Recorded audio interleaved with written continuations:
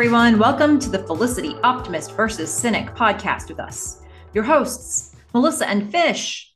This is a Felicity rewatch podcast. We'll watch an episode each week and join you here to talk about it. And a reminder, could be some spoilers that we mention as we cover this episode because it is not a spoiler-free podcast. Just want to make sure you know that before you jump in. Now, who am I? I am Melissa, and I'm here with my glorious co-host, Fish. Fish, how are you doing today? I am great. That was some episode.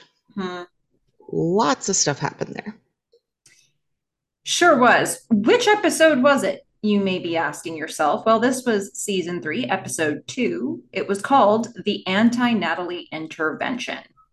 This one originally aired October 11th, 2000. It was written by Jennifer Levin, directed by Jack Bender.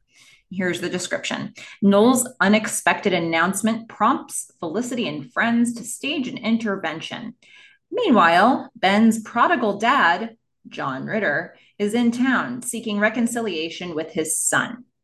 Elena gets frustrated with Tracy's ban on sex and responds to a sexy student by telling him she doesn't have a boyfriend.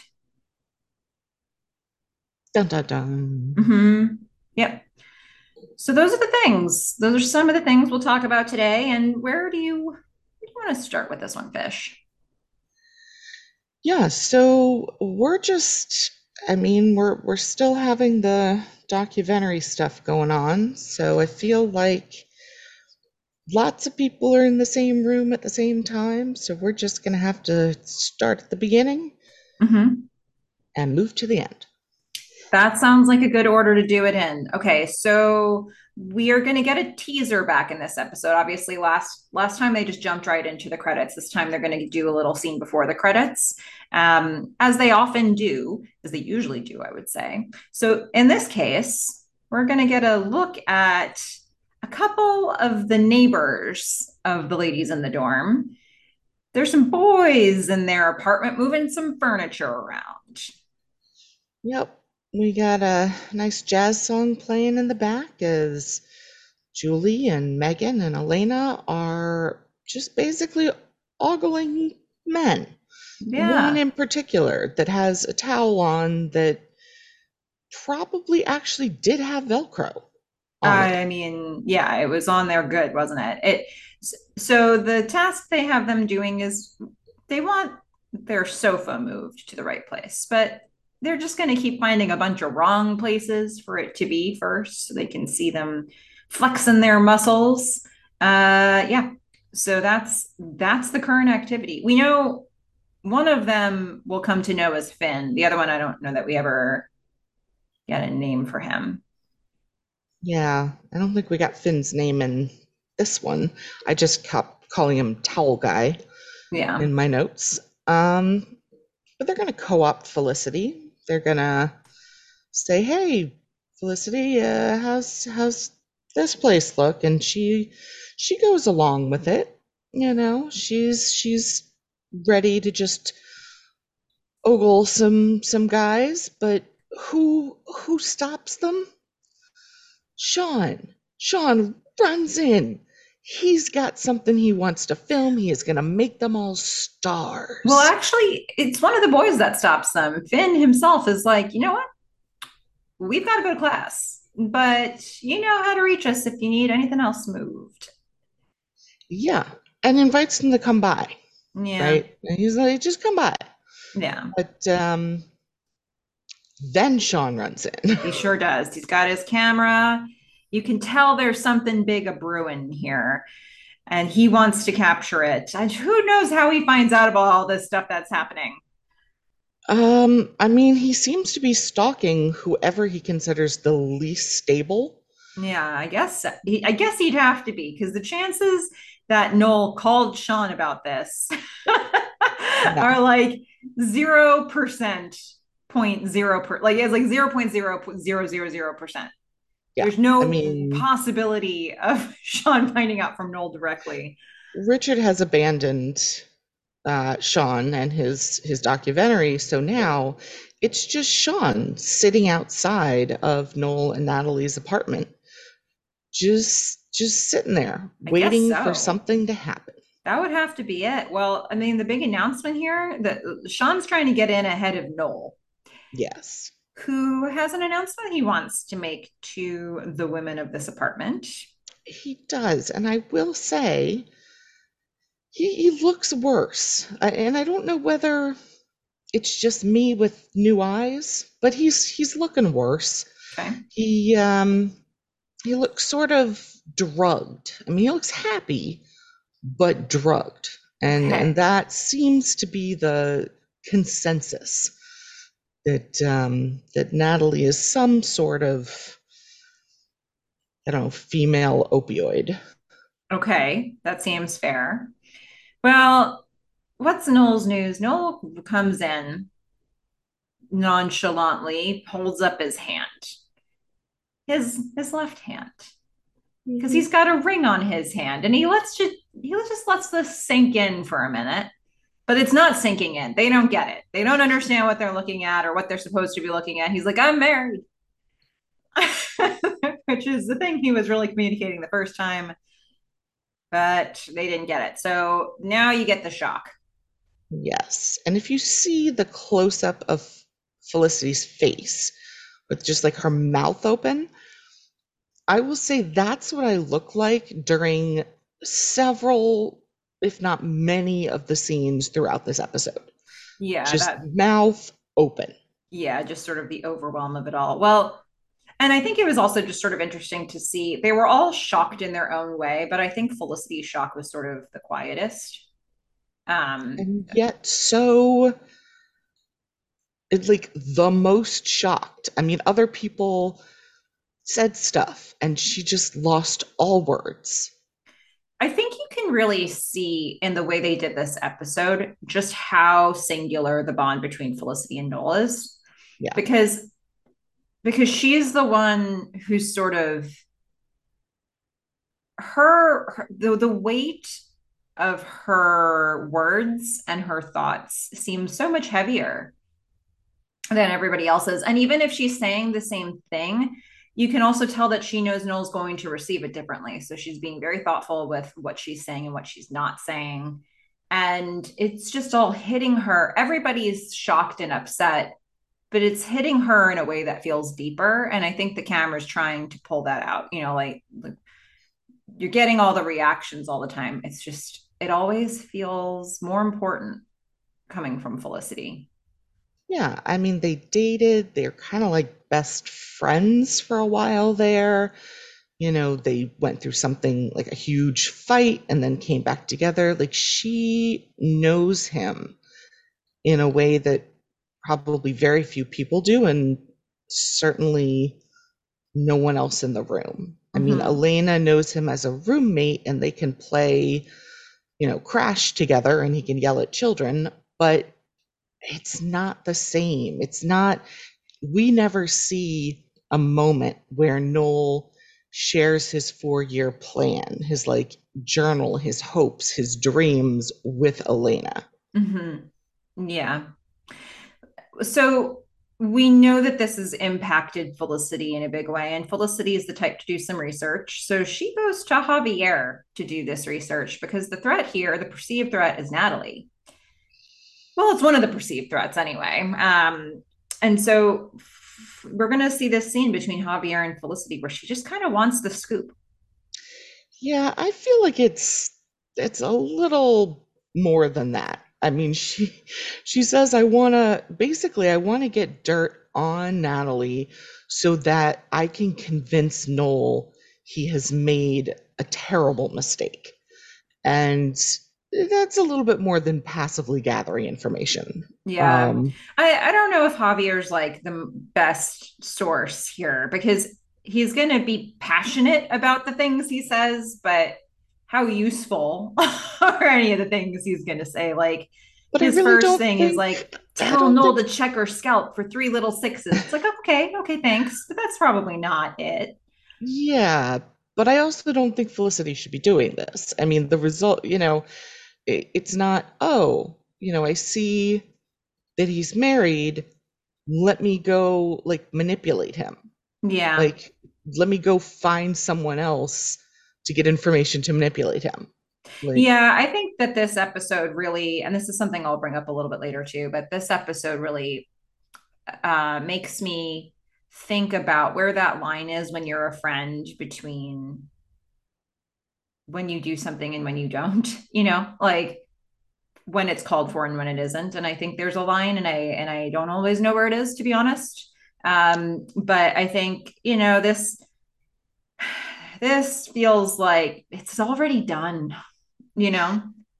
yeah, I mean, for me, this feels like it crosses that line. Yeah. Like, at least have a conversation with him before you go looking for dirt to convince him to change his mind.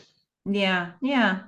Well, I mean, I guess the biggest thing that Javier does is drop the word she's been arrested, but he doesn't have any other information about it. So all she knows is like Yeah. at one point she was arrested. And then Javier just sort of blames himself. He's like, if not for me, these two wouldn't have met to begin with. My fault. Yeah, and he also, he's been saying how bad Natalie is this whole time. And then when Felicity comes to him and is like, all right, what is actually bad about her? His answer is she's a free spirit, you Mm-hmm. know? She throws caution to the wind, she has need for adventure, like it stresses her dad out. These are not like malevolent things that would have the mark of the devil on you. Yeah, they're Like I really not. I think that it's just a different approach and it's a different lifestyle. And she, like, is it compatible for Noel? That's a question, but is it bad in and of itself? I don't see it as bad. I haven't seen anything that she's done, even through this episode, as yeah, being bad. I mean, if this is the last time we see Natalie, It's not. okay, then I will withhold judgment. But up until this point, nothing that Javier has said has yet to make me feel like she's a terrible person. Mm-hmm. And I don't think, I mean, I'm not sure if it's like one more episode that she's in or two. What we're going to see from her at this point is like the like the untangling. Um, it's not so much that they're like going to be like a really long relationship and we're going to see Ali Landry for lots and lots of episodes, but it's not the very last time we'll see her. Yeah, I mean, unless, Noel goes out and gets a pet rabbit and she cooks it, like I'm just not seeing the the evil, that's gonna like come out of her. Mm-hmm.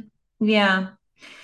Well, knowing that we both feel that way, now we're going to get a whole everybody in the gang is together at Yeah. Epstein Bar. And if you're feeling the way we feel about this situation right now, then this might land differently because the idea is that they're all trying to figure out what to do. Yeah. And I do think they do a good job of kind of depicting Noel as being addicted to Natalie. I mean, just Mm-hmm. in the way he walks around. Um, so, all right, sure. You know, Richard is gonna continue to be so Richard this entire episode, which we love. Mm-hmm. He's gonna say, they're he's addicted to her. We need to get them away. We I have a think that the variety. premise they start with here too is like Natalie is bad news. And they all seem to be in some level of agreement that Natalie is bad news. Some of them care about it more than others. Some of them have different reasons why they think the situation is bad news. I think all of them are sort of thinking, what is going on with Noel? This seems weird. This seems strange. It's raising red flags. It's not the same red flag for each person. I think there's a definite divide. You've got Richard who's just freaking out, right? Yeah. Just He's freaking full out. on, we need to do an intervention. Yeah. You've got Elena who's like, he's brainwashed. Like, Hmm. you know, this is terrible. You've got Julie who's like, can we just talk about his hair for a minute? Which I agree. And Elena agrees that's a Elena's, cry for help. yeah, cry for help. Hmm. And then you've Ben got the is, other side. I think, on the, Ben, I think, is, he's like, we should be minding our business. This is Yeah. not our business. We should be minding our own. Except he says we should mind our own business, immediately followed with, why do you care, to Felicity. So Hmm. I feel like he's getting, like, he says mind our own business, but he's also a little bit like being defensive of his and Felicity's relationship. But I do think it's consistent. Like the couple times that we see Ben weigh in on this issue in this episode, he is very much like, let the guy live his life. Yeah, and Megan's even a little further. She's like, BFD, and not a big problem. And then she's like, I like Natalie. She's kind of cool. Mm-hmm. Um, we have Tracy here coming down on the side of like, look, he's married. Like it's like this is done. Mm-hmm. Um, and then I'll let you talk a little bit about Felicity. She's the one who I think has the most. She understands maybe what Noel needs the most, and understands like where the actual problem is. Yeah, everybody else is sort of talking. Everybody, just as you ran through it, everybody else is sort of talking about these, what to Felicity seem like ancillary problems. And Felicity saying, well, wait. The real issue here is that he's quitting college his senior year. Hmm. And isn't that the thing that we should be addressing? I mean, this is not the Noel we know. Yeah. And then we get, agreement for Tracy on that. And it does feel like, regardless of what you may say about Natalie or the aesthetic, like this is one of those life choices that is really not aligned for with anything they've ever known about him, and it's a very big serious decision what he is making, taking himself very much off of the track that he had been on. He could still be on that track with Natalie, like in theory, but he's not. So that's the Well, that's her concern in this situation. he could be on that track and be married. Mm-hmm. I don't know that he could be on that track With Natalie. with Natalie. Yeah. But I mean, in theory, like you could have a partner and that doesn't have to stop you from finishing out your college career. Um, Like Ruby. yeah. So, and then she's gonna have Megan an is going about to face realize here. She's gonna be like, oh, wait a minute. this is Jacob this is a Perlmutter. BF deal. Yeah. She's like, Jacob Perlmutter. I was like, what? And she just realizes like, oh my gosh, he's this guy I knew. He was a Hasidic Jew who was hanging out with the Wiccans, and he couldn't roll, he couldn't move at the speed of the Wiccans, and he lost his mind. I think I think she said whippet crowd. Is that what she said? I have no idea what that is.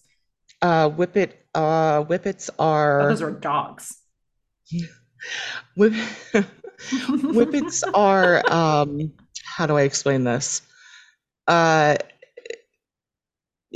I guess it's kind of like drugs, sort of, kind of. Okay. Um you it's I don't know exactly what it is, but it's whatever's in like a can of Ready Whip, and you shake it up, and then you don't allow the cream to come out. Instead, you cover it with a balloon, and you just let the gas come out, and it fills up the balloon with whatever that gas is. But you can get like tanks of it and stuff. It doesn't have to be like Ready Whip. And then you like inhale the gas, and it makes you loopy. Um, Okay. for like 5 seconds. And so the whole point is like, Jacob here got in with this like crowd of teenagers who had, you know, found out they could do whippets, and he couldn't handle the like fun and the wildness of this crowd, and he ends up like in an insane asylum, and that's what's happening to Noel. He's having too much like of this drug and fun, and it's too crazy, and he's gonna go insane, so now it's a big deal. Okay, well, that was educational. So, Yeah, don't do whippets, kids. yeah. Any children listening, Hmm. don't don't do this. It's bad for you. Say no to drugs. Why would well, I have so many questions, but I'm not going to ask you because it's not relevant. So that's where we kind of end off on this scene. We sort of know that everybody's rallying.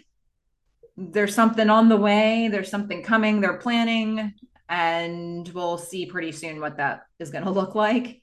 But in the meantime, we're going to go to another storyline. Uh-huh. We're going to see Elena and Tracy. Mm-hmm. And this is the episode where I feel more of what you were saying in the last one, where it was like where they were saying that not having sex, or where Elena was saying that not having sex wasn't an issue. It clearly is, right? Yeah. So we're seeing that Elena and Tracy are hooking up, or they're making out at least, and it's getting hot and heavy, and Tracy's trying to stop it. And I guess the way they wrote the dialogue here, I have a sense that it's like this is just one of the many times Mm-hmm. that it's gotten to this point, and Tracy's tried so hard to stop it. And Elena is like, why are we stopping again? Like Yep. just using words like again, where I don't feel this is the first time they've had this exasperated of a conversation. Well, Tracy says it. He's Mm-hmm. like, how many times can we have this conversation? Yeah. Yeah. So I didn't really feel that from her in the last episode, but this makes puts more context to the look that he gave to the camera in the last episode, where it's like, this has been torture for me. I don't know about you. And I think it's been torture for you too, for being real honest. And the way she does it here too is just sort of shady, because she's like, okay, tell me about God. Why would Again. he want us to stop? And it's like, ooh, Mm-hmm. that's less about understanding and more about manipulation there. But that's where she's headed. And Elena says she needs a sign. Mm-hmm. She needs to She understand why needs God a wants sign. this. Yeah. And I just like to give an award here to Donald Faison's mother Mm, for Tracy's butt. okay. Butt like that, you got to thank your mama. So thank you, Okay. and you get an award. Wow, that was nice. Yeah, Okay. I thought All so. right. So we're going to get a little bit more on this. We're going to go documentary. And Sean is interviewing Elena. And for me, what this really boiled down to was the final question, Mm-hmm. which was, oh, would you ever think about cheating on Tracy? And her answer is, as if I would answer that to the Uh-huh. camera. It's like, huh, okay. Yep. Yep. There's an Yep. answer. I mean, you gave an answer, and it Yeah, wasn't no.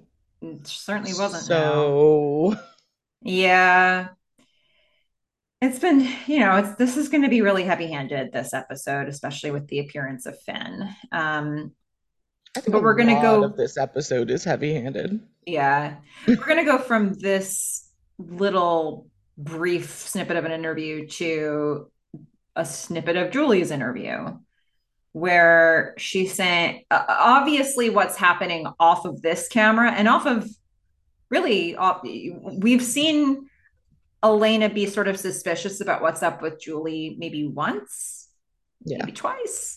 But it seems to me, from what Julie's saying here, that this has been an ongoing conversation where Elena keeps asking about her Mm-hmm. dad. Mm-hmm. And it And seems like it's like Julie's. getting like tired of it. Like she's starting to be resentful about this. It does seem that way. Yeah. And we're going to see an example of this play out pretty soon after the next scene. Yeah. But So I like two things about this. So Sean says like something like is that all she knows? Which made me think, has Julie confided in Sean? I mean, it made it sound like Sean knows that there is something more because Julie says, this is what I told Elena. And she says the exact same thing that we have heard. And mm-hmm. Sean says, like, is that all she knows? Yeah. I don't know. I can't really confirm or deny your thought there because I can't think of a time in the future when Sean reveals that he knows more Hmm. than this. So maybe I'll have to be on the lookout for that because maybe it came across in subtle language like what you picked up on. Um, hmm. I don't know. I And don't the know. second thing, which I'm sure you also very much enjoyed, was Julie's large bite of pizza right at the end. She was just like, I'm going to eat something. Here I go. Did she do that in this scene? Yes. Oh my She just gosh, had she this just piece ate pizza the whole episode. whole episode. She was Okay. just like, God bless I'm Julie. eating. It's amazing. It's amazing what she does. I just Yeah, love, people eating. I'll give it a word later. That's what I'll do. All right. Yeah. All right. We're going to go back to non-documentary style. We're going to Dean and DeLuca and Ben's vibe. Yeah. Ben is just moving in slow motion, it feels like, and pretty much most of this episode. Yeah. I mean, I would say this scene in particular may explain why like you connect so much with Felicity and I connect so much with Ben Mm-hmm. because Ben is clearly the cynic and Felicity is clearly the optimist. Mm-hmm. I Very guess it much is. depends. I guess it depends on like Ben goes on a bit of a journey with his dad, so But like in this scene right here, yeah. like Ben is just, my dad called. I don't know. He wants to see me.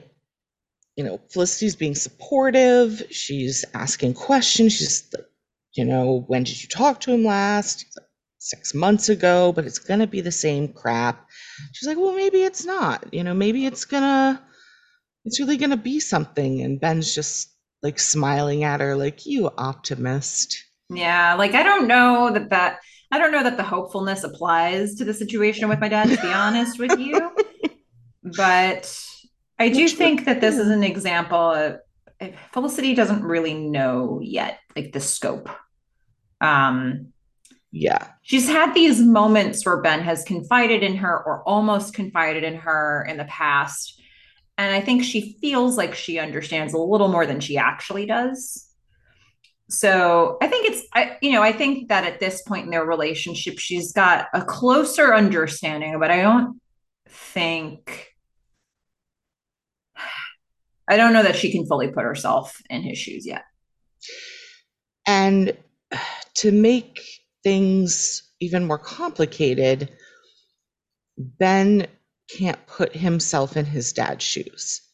Mm-hmm. And so we have so many levels of people have just had different life experiences, Mm-hmm. and those life experiences have led to pain. And, you know, one person's trying to support another person who doesn't understand, and nobody understands. I mean, it's all very people are the whole thing with Ben, Felicity, and his dad, I think, is just a bit of a train wreck. And it's not the last we're going to see of this dynamic play out. So there's just going to be more. We're going to see a lot more from this. Um, for the moment, before we even meet the dad, let's go back to Elena and Julie, and we're going to see them starting out this scene. The point of this scene is not the little bit of dialogue that we're getting at first, but I think Yeah. that this is highlighting an example.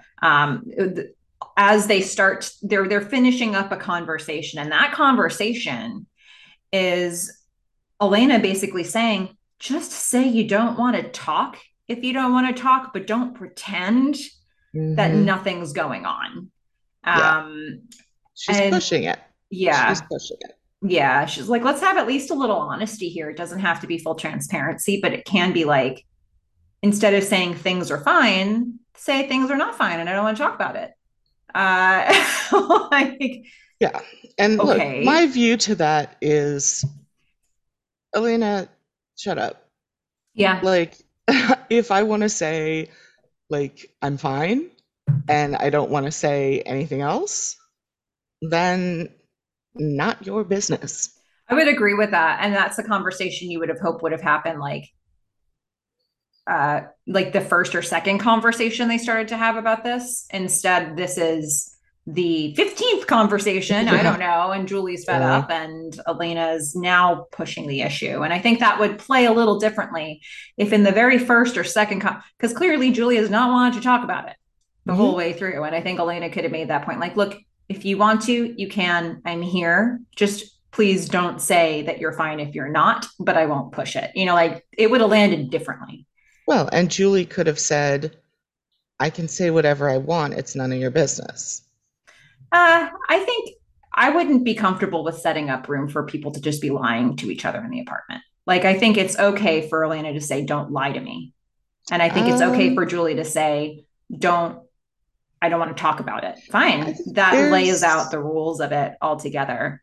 no, I think there's a difference between someone saying, like, if someone says, "How are you doing?" and you're like, "I'm fine." The Everyone knows what that means. That's not a lie. Yeah. Everyone knows But what how that useful is that when you're friends and you're living in the same space? I mean, like, to me, it it's means. She like doesn't going want to talk backwards. about it. But then I would say, don't talk She about it. Like you can say, not great, don't want to talk about it, and then you don't have to talk about it. I know that you and I um come down differently on this. Like, I really hate dishonesty, so I would I much rather just be don't like, I don't think it's dishonest. I think it's just it's her choice to express that she doesn't want to talk about it by saying something in like a very common way that people say things to mean I don't want to talk about it. I don't know, I don't know. I know we won't probably agree on this one, so No, let's keep moving. I would because that wasn't say, the point anyway. The point yeah, it wasn't. was, It was really just like a yeah, reflection of what she was being interviewed about before. But the point of this scene this is tell guy. that we're going to run into Finn, Yeah, who I yep, guess we still are. hasn't been named. You said they haven't named him yet in this Nope, one? nope. I just have some guy Yeah. written down. Well, we'll get to know him as Finn. He runs into them in the hallway. They're walking towards the elevator, which I swear looks like the exact same elevator as I swear, yeah. Like the dorm room that they wherever Noel is living, it's the same door they that must have Rebecca just, Haas put her yeah. post-it on. The Yeah, elevator must have been a set. Then they got a new yeah, set for the inside of the dorm room. I yeah. that's what I'm thinking happened here. So he is gonna hold the door open while Julie and Elaine are in it. He's No, gonna no, no. They're gonna, Elena is gonna stand in the middle of like half in the elevator, half out of the elevator, mhm, and continually be hit in the arm mhm. with the elevator Okay. as they're talking. I just found this to be so funny. She's like half in, half out, and it's like the elevator is like pushing her to like, She's kind of short circuiting in yeah, this episode in a pretty visible way, I would say. He yeah. You can Girl's see horny. there's a Girl needs conflict. something. Yeah. And he's gonna invite them out. And Elena declines, and that's like all the willpower she had in her tank. That was it. So when he asks a follow-up question, she's got no more willpower. Sorry. And he's going to say to her directly, do you have a boyfriend? And she's gonna Yep. say no. With Julie standing right Uh, there and Julie's like, and my what? jaw just on the ground. Yeah. I did not expect that. Yeah. And Julie doesn't either. And And then neither did Elena, and honestly. and he's like, great. Yeah. And he lets the door close and as it's closing, you can see Elena go, Yeah. oh my God. No, I do. But he's out of earshot now. She's just recapping what just happened to Julie. And she's like, wait, what Oh, I happened? thought when they turned to each other, I thought Elena was saying, I I don't know why I said that. Yeah. Like she wasn't trying to say like she does have a boyfriend to the guy. She was just like, I don't know No, why she I did wasn't that. talking to him anymore. He wasn't in earshot anymore. She Oh, was just okay. like Yeah. recapping it with Julie. She's like, oh my God, Yeah. What happened? What just what? happened? It was like a complete loss of motor function, really. Yeah. Yeah. Oh boy. All right. We're going to go back to documentary style. And we're at the girl's apartment. And you can see they're setting up for this intervention. And Richard has taken the lead on printing out paperwork and he's distributing Yeah. some sort of anti-Natalie intervention form. He has Um, named it. He's named the intervention. He's planned the intervention. He's looked it up online. He's printed the forms. He's ready. He's ready to get his buddy back. yeah. Ben, my feeling from Ben is he's just like, really, guys? Yeah. That's kind of the vibe I'm gathering from him. He's here, but I don't know if he's really Yeah. on board with what they're trying to do, to be honest. I Um, mean, I don't understand how anyone's on board with Sean filming this. I yeah, mean, of any, like, no one there decided to take the camera away from him. It's an intervention. yeah. I don't know. I mean, I think that the, I know that you don't like the documentary style being continued anyway, and I think it makes even less sense in this episode when you look at the gravity of what they're doing right now. Yeah. But It does show how um, pushy Sean is, but it certainly does. I think if you're going to have this device, I guess you kind of have to have him doing it here. But why do we have unless to have the someone device? took away the camera, Yeah, yeah. So Noel shows up. looking drugged still, Okay. kind of, I mean, And his eyes are kind of closed. He's not looking his best.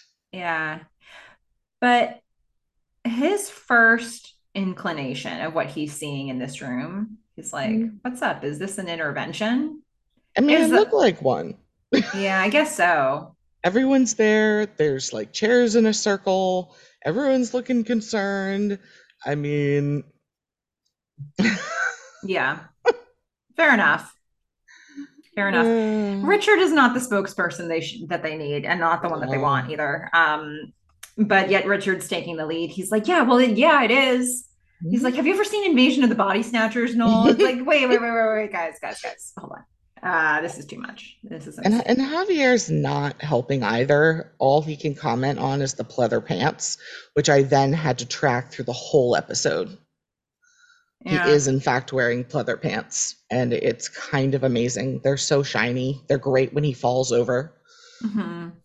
Yeah.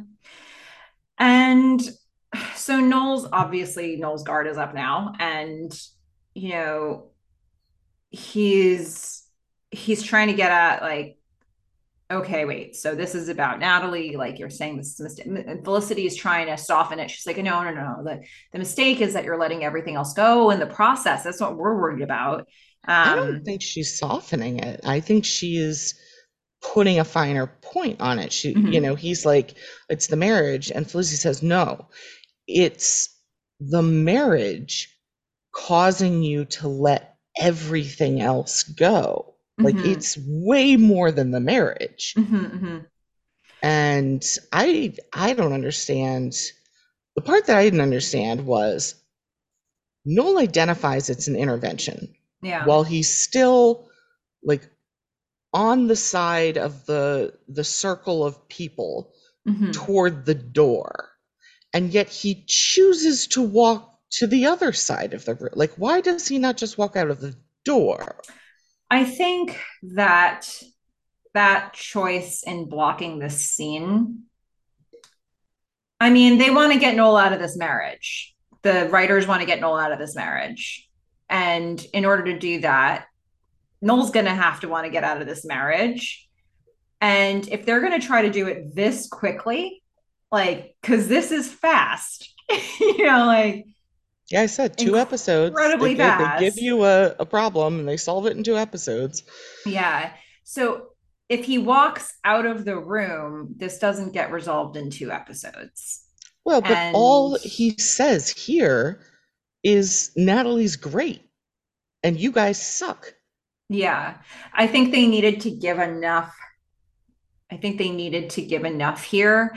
The fact that he stays in the room for any amount of time after identifying that this is an intervention, after they put a form in his hand that says anti-Natalie intervention, and he still lingers a little bit in this conversation, I would gather, look, whether or not this is well written is another question altogether. But if this is the choice that he's making, what I'm going to gather from that is he's half listening. I And guess so, because I guess in the next scene he's a little more on the fence and then it just gets more and more on the fence. But mm-hmm, he's definitely got his backup and he's defending Natalie, he's defending his own decisions. I really thought he was going to deck Richard. mm-hmm. And I And guess I the other wouldn't have blamed him. interpretation, which might be the direction you're headed, I guess the other interpretation is that he's lingering in this room to defend Natalie's honor. But given the quick, I don't know. I'm kind of coming around to your side where it's like he actually is starting to think about it. And in thinking about it, he's getting really defensive. mm-hmm. And I guess for, let's say, the friend's benefit, he's dropping just a little bit of information as he gets angry. So he gets angry after hearing a few initial thoughts about this, and they're asking him, "Oh, did you know she was arrested?" All this. He gets angry and he's like, "Look, first of all, point one, it was Hmm. my idea to get married. Point two, Natalie was arrested for protesting an oil tanker with With Greenpeace. Greenpeace. Like, Yeah. this is a reason for me to admire her." And then he more broadly says, she is worldly, she is exciting, she's adventuresome, she's awesome. Like it's just Hmm. that's sort of the final points that he gives about her. And then he says, look, we're going to Oktoberfest soon, and I don't know if I want to see you guys again. And he leaves, but he's given them all this perspective and this information about her and his relationship to her. But I do think there was an option here, like you said, to not enter the room like find out it's an intervention, spin back around, walk out the door, leave. That was an option. And it wasn't one he took. Yeah. And it allows for the next scene for Felicity basically to say, we done fucked up. Mm-hmm. And, and and he's, I feel like, starting to become a little more receptive. He's been thinking about it and he's not, I don't know, it's like more and more dawning on him. It's like he's slowly coming out of the drugged state. He's Mm-hmm. not there yet, but like you see a little glimmer of it. I think that this is one of a few scenes that I will eventually wrap this up in a note for an optimist, but just like I think that this is an example in this episode of Felicity knowing him really well, because her approach here, she changes course entirely, and she does it in a way that I think she thinks this is what Noel needs right now, regardless of what I want to say or what I may be thinking. Um, because she could be coming in hot here. Like, look, they were just doing an intervention with a form that literally said the anti-Natalie intervention on it. And he's just, come in from having to defend her honor and his honor. And that might be what he thinks he needs to bring into this conversation. So for her to knock on his door and immediately unabashedly apologize and be like, I let you down. We all let you down, is what we just did. We were presumptuous. We suck. Immature, insulting. And he's just like, yeah, you were. And so Yeah. she's like, yeah, I mean, I I freaked out. That's on me. I freaked out because, I knew this this previous version of you. The Mm-hmm. Noel with the 4-year plan, the Noel with the book, the Noel who wouldn't have quit senior year, right? You know? And this is where I feel like, yeah, he says that was a long time ago, but it wasn't. Yeah. Um, and she's just like, you know what? People change, and that's fine. Like, she says it a little wistfully, Mm-hmm. and she's like, okay, here's what we're gonna do. We're gonna we're gonna call a redo, if Mm-hmm. you will let us. Mm-hmm. Well, we're gonna do what we should have done and, say congratulations. We want you to come to a dinner that is a celebration. We want to meet your wife. Yeah. And he's like, whoa, life. Right. Exactly. She's like, yeah, yep. Yeah. But she's not saying it. She's like, yeah, And just let the he's gravity of all of that hit him. exactly.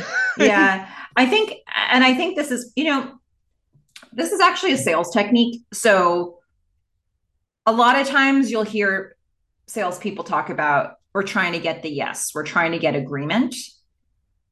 That's a style, but there's another style of getting the no, or getting, like, leading with something that's basically a list of grievances that you might have against me. And she's employing a couple of those things here. So if she had started with, you used to be the guy with the plan, he's still red hot from, Mhm. the previous conversation. So for her to come in and say, okay, you're probably feeling like we let you down, and that we were presumptuous, and that we were doing the wrong thing, and we weren't being supportive, and he can agree with all those things, and it puts it in a position where then he doesn't have to have his guard up anymore, because she has opened with why she was wrong. It lessens her position here. So for her then to start interjecting these little, like, look, I knew you as the guy who did this, but clearly you're changing. Like, it's just, there's no reason for him to get fired up at her anymore. Um, and so she's leaving him with these really significant nuggets for him to consider, including the fact that he just called Natalie his wife, which she is. Yeah. And what does that word mean to him now? So I I think there's more of a Um, subtlety in how she's approaching him here, and it's certainly a lot more effective. I definitely agree that it's effective. And I appreciate you pointing out why it's effective. What I'm on the fence about is how genuine she is versus the manipulative part, because Yeah. I think she started out, right, trying to dig up all the dirt. She gets to the intervention and she's like, you know, even when she is talking to everyone, Mm-hmm. the first time, she's like, let's focus on what's important here. And she tries to reiterate that during the intervention. And then Noel says all these things, right? Mm-hmm. And I kind of feel like when she came to the door, like, on the one hand, does she still want them to be married? Not really. Does she want the old Noel back? Yes. But I feel like she was genuine in Yeah, I coming to the agree. door. I think that she was genuine there, but if you're looking at it pragmatically, this is why it worked.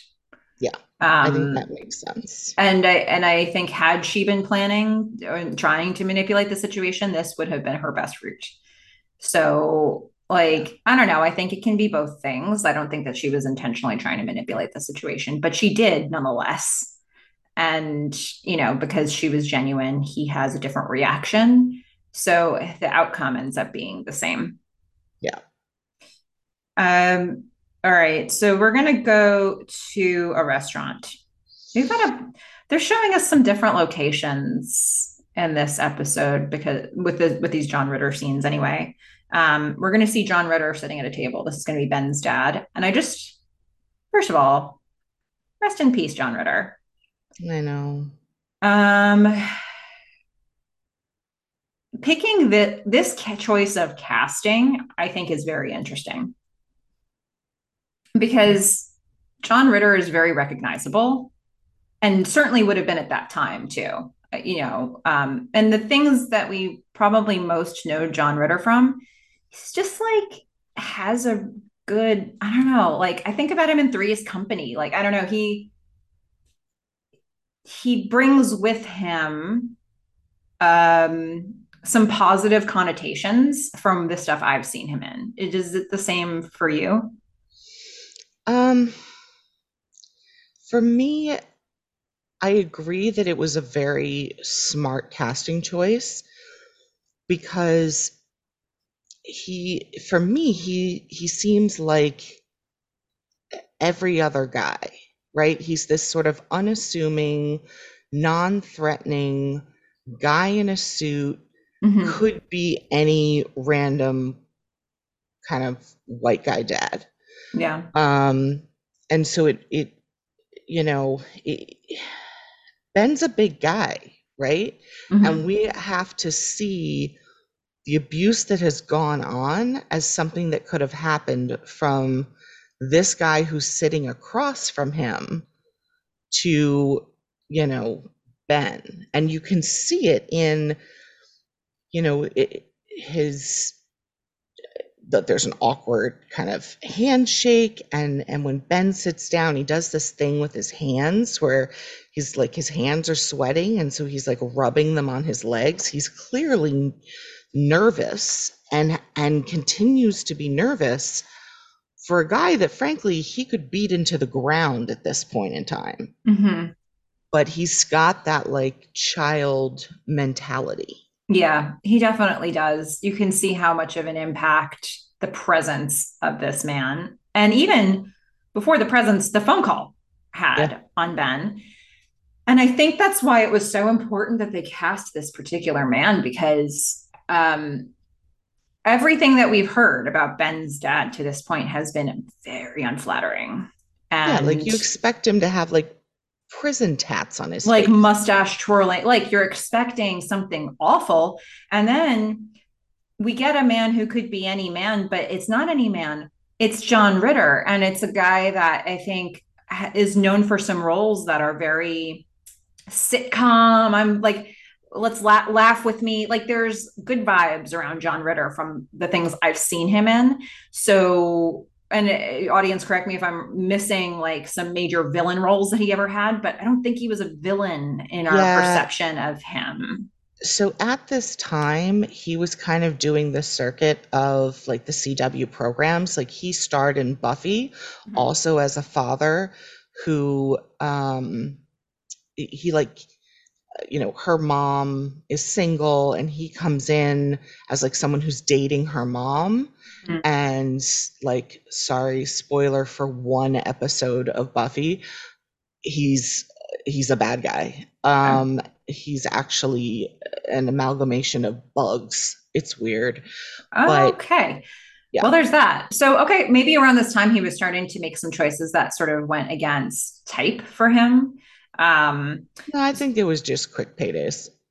yeah. So, but I would say the longer paydays he's had were like sitcoms. They were like Yeah. light and fluffy stuff, and he was just like, I don't know. I just keep thinking of Three's Company. Like, He was just Yeah. Jack, It was Jack definitely Tripper. like a twist. Like as he got, it's like he's older, and now he was starting to play these off type, and it's surprising because it's John Ritter, And right? I think that's what makes Moments. this stuff even more interesting for me because it makes it feel more real. It Hmm. makes it feel like this could be Yeah. anybody, any home. And Yep. I think there's a certain charisma he brings to the table that this is often what this looks like. There's like people get sucked in by the charisma and then find out, oh my God, like there's all this stuff happening. Um, and that's what happens to get into a relationship with him. And Ben didn't have that choice. Ben's his son. Ben didn't choose his father. He's just, but his mom did. And his mom kept choosing him. By staying in the relationship. And so there's a lot there. And I think this is a lot of the times what this looks like. It doesn't look like an evil thing on the surface of it. It's he's just a guy. Um, Yep. so it's just I like that they made this choice. And I like all the stuff that you spotted about Ben's sort of reverting back to probably these little childhood coping mechanisms that he had. Well, he's definitely having a reaction. I mean, he's like Yeah. bending forward. He's not like sitting up and being, the broad-shouldered like man that he is. He's like making himself smaller. His hands are sweating. He's like keeping his head lower than his dad, even though he's taller than him. Yeah. He's, taking the menu that's offered to him and saying thank you. And I mean, yeah, it's a little tough to watch. It is. And we're going to come back to this in a minute. But in the meantime, we're going to break this, which feels a little weird with an Elena and Tracy scene. Um, Yeah. and I they, just want to point out here, because I will point out something else later. Tracy is holding two Diet Cokes. Product placement, Diet Coke. Just keep that in the back of your mind for later. okay, all right. So they're studying. They're going over. I don't know what class this is for. They're going over some finer points of Math. something I don't It's understand. math. Okay. Um, Differential equations. They're so and fun. so I feel like they've decided that there's just going to be generic mambo music that they play behind Yeah. them in a lot of episodes. I don't know. This isn't the first time that we've heard something like this with them in Yeah. particular. And so we're getting this, festive music. Hmm. And Elena has an amazing outfit on. That red, she's looking great. She's looking great as she walks to the door. She's heard the doorbell ring. yeah, somebody's at the door. It's Finn. Yeah, towel guy. Yeah. Finn Towel guy's is, at the door. yeah, he is going to ask her on a date because she Yep, doesn't have a boyfriend as far as he knows, except her boyfriend is in the room studying. yep. Oh, He's right well. right behind her calling her baby. Yeah. And Wasn't a clue, Finn? Wasn't a Elena clue? won't let him in. Nope. There should be some red flags here for Finn. So in the end, she gets to push him out the door, but not before agreeing to go to lunch with him. Yep. Yep. Yeah. That happens.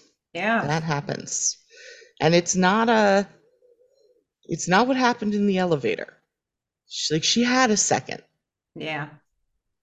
And we'll see her justification and reasoning as the episode goes Oh on. my goodness, this is a lot. Okay, so we'll go back to a different kind of awkward scene in the restaurant with Dad and Ben. Hmm. Um, and you just feel like they're just two complete strangers sitting at this table together. They They're are. just sort of small talky, like, oh, I like your hair short. He's like, Ben's like, yeah, my hair's been short. Like it's just, this isn't new. And then, they get their meals and Ben's not eating because frankly, who could have an appetite in a situation like this? And he's like, oh, it's a little rare. Dad's like, oh, we'll take it back. Well, take it back. I can do that. Like, this is Yeah. something I can fix. And he's like, Ben's like, stop, stop, stop. But no, just don't take it back, please. Please. Yeah. Just leave it. And then they get into the meat of a conversation, which is, this is pretty complex, actually. Yeah, it is. He starts out, he knows, his dad knows that he hasn't talked to his son in Mhm. 6 months. Yeah. And he knows that when he did talk to him, he did not mention that he's in AA. Yeah. And so the first thing he asks is, did mom tell you that I'm in a program? Mhm. And obviously, he's talking about 12-step AA program. Mhm. So he's an alcoholic, and he he talks through the first two steps. He's like, look, I you know I admit, like, there's a higher power, and it was really hard for me to admit that I was powerless over alcohol and that my life had become unmanageable, which is the first step. And it's a really big deal. um and he says, I'm here to make amends, which is step 9 of 12. I don't know how long he's been in AA, but if he's at step 9 in like 6 months or under, um, that's that doesn't seem like potentially sustainable progress. But everyone's different, and you can see that he is, like, he's kind of starting to cry a little bit. Like, you can see the, like, glistening of the tears. Mhm. um Step I mean, making amends in step 9, I don't know why they don't actually show this to us, because what we walk away with here is his dad says, I'm here to make amends. Then we as the audience don't know, like, how that goes. And Ben's immediate reaction is, "Oh, you're here because you're supposed to be here," meaning he knows jack all about AA. And, like, his father, I mean, even at the, like, AA is a very well established program, and there are certain things that you can do. For example, if you're making amends with a child, I don't know, mention Al-Anon, which is a group for to support people who, like, are related to or know alcoholics, or ACA, Adult Children of Alcoholics. Like, there's all these things that, like, maybe you could have helped out here. Like, I get it's a hard, hard, hard thing to do. Um, and then clearly he's going to fail the first time, but Ben has no concept. He's got no concept of what his dad has gone through, of the disease that he is grappling with. He only knows his own experience. And, like, on the one hand, it's nice for Ben to say, I'm glad you called, and to, like, start having this bit of hope. But, like, his dad really isn't preparing him to live with and have a relationship with someone who is in early recovery, Yeah. I and it think does not go well. for me, the this is maybe a bit too quick of a jump for Ben to go from "you're here because you're supposed to be" to "I'm glad you called." I think that Ben says it because I think, and this is something that I think that you've pointed out on a number of occasions, that Ben actually is very empathetic. Yes. And I think when he sees how affected emotionally his dad is in this situation, it probably gives him some pause. But his initial reaction was, so there's a checklist and I'm on it, and you're doing this. And I don't Yeah. know that it makes a lot of sense to me that he gets from there to I'm glad you called, even with an empathetic tendency within a couple minutes or less. It was less than that really when it played out. So I think there was no additional information, like for him to.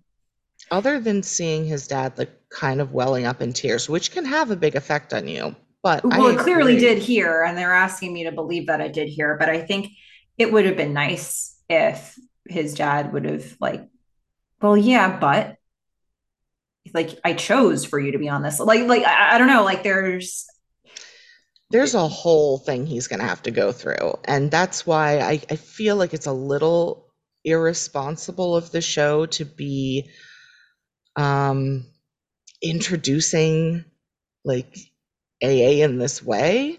mhm. Um, and like not giving the context or like all of the stuff that Ben needs. And maybe they'll do it differently in the future. But I agree with you. I don't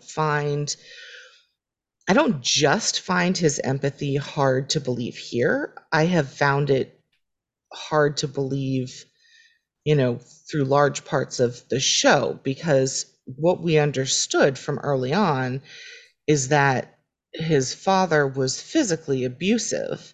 Mhm. And I mean, he's now here sitting in a restaurant trying to do step work and crying in front of a son who is like clearly still wounded, and Yeah.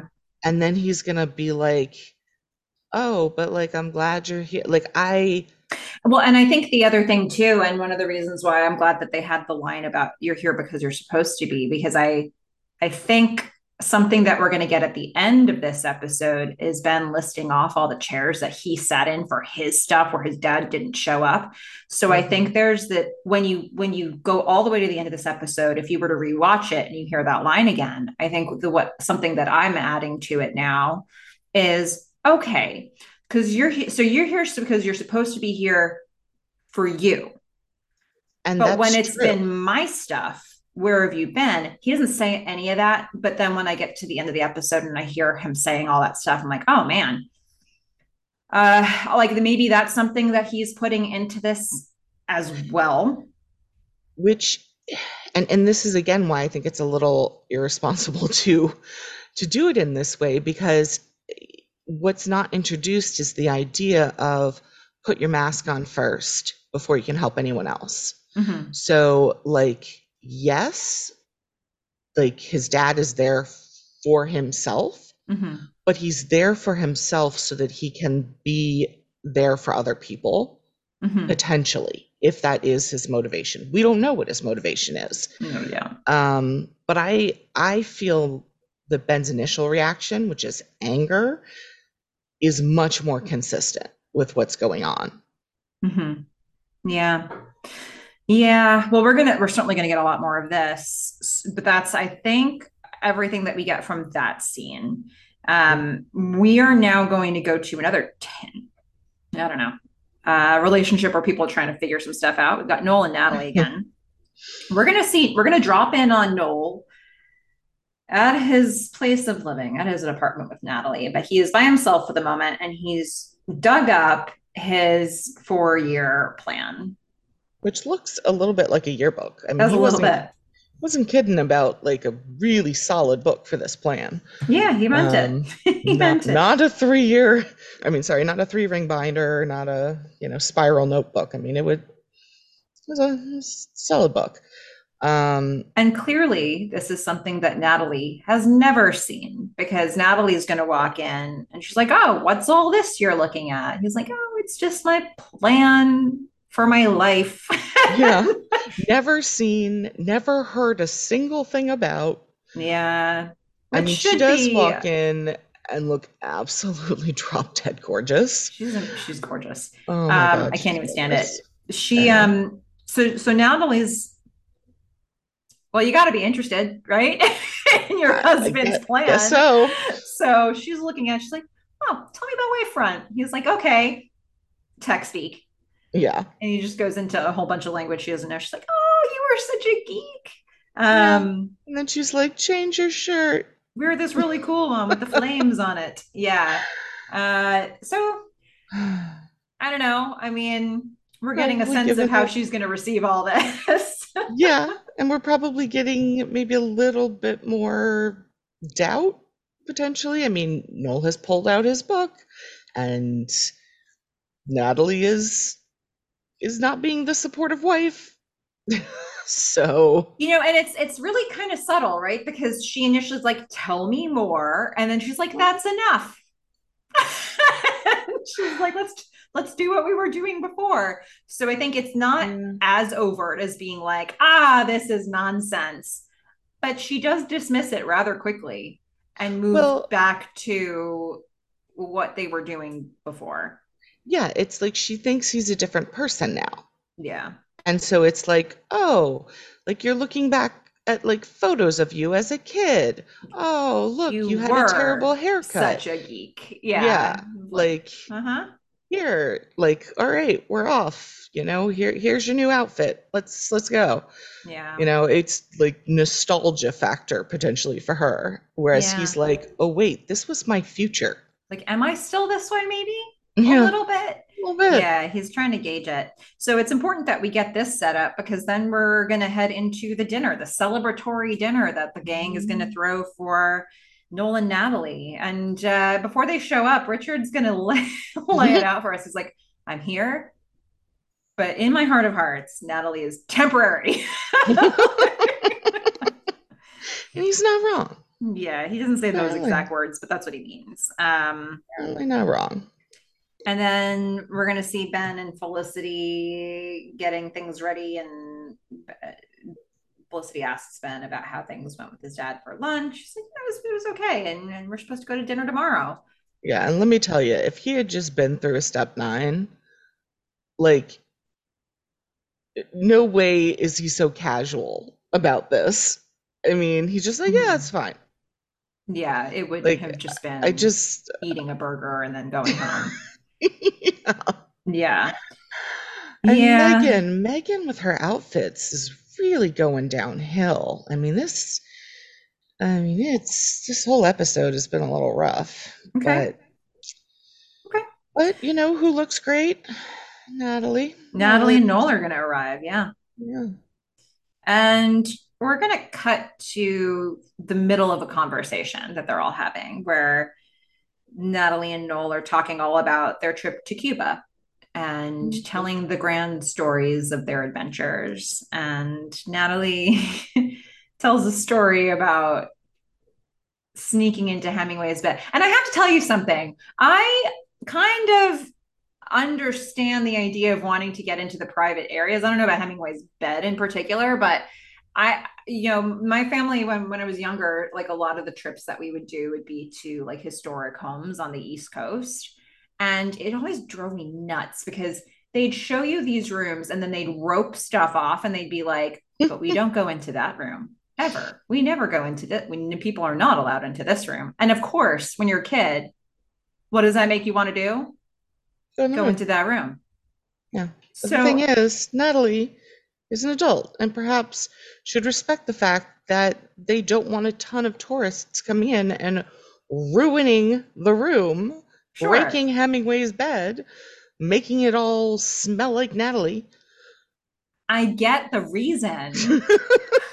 I'm just saying, I also understand Natalie's impulse because there's got to Yeah. be other things you can do to dissuade tourists than be like, this is the best part, but we don't let people see that. It's like, hey, Well, they got to hey, see it, right? They just didn't get to get in bed. well, she did. She did. I mean, she's got some chutzpah, She had a she's real visceral feeling she's when she did got it. life. Yeah. Mm-hmm. She's a little tingly. Yeah, Um, that line. I love how Richard's just picking apart yeah. every single thing she says. He's like, visceral means feeling. I love some of his lines. They're so Yeah, memorable to me in this absolutely. episode, in this part. Oh my gosh. So now that they've heard about Cuba, So the next plan is Oktoberfest. Cool. Hmm. That's next step. What's after that? They don't know. No Okay. idea. Yeah.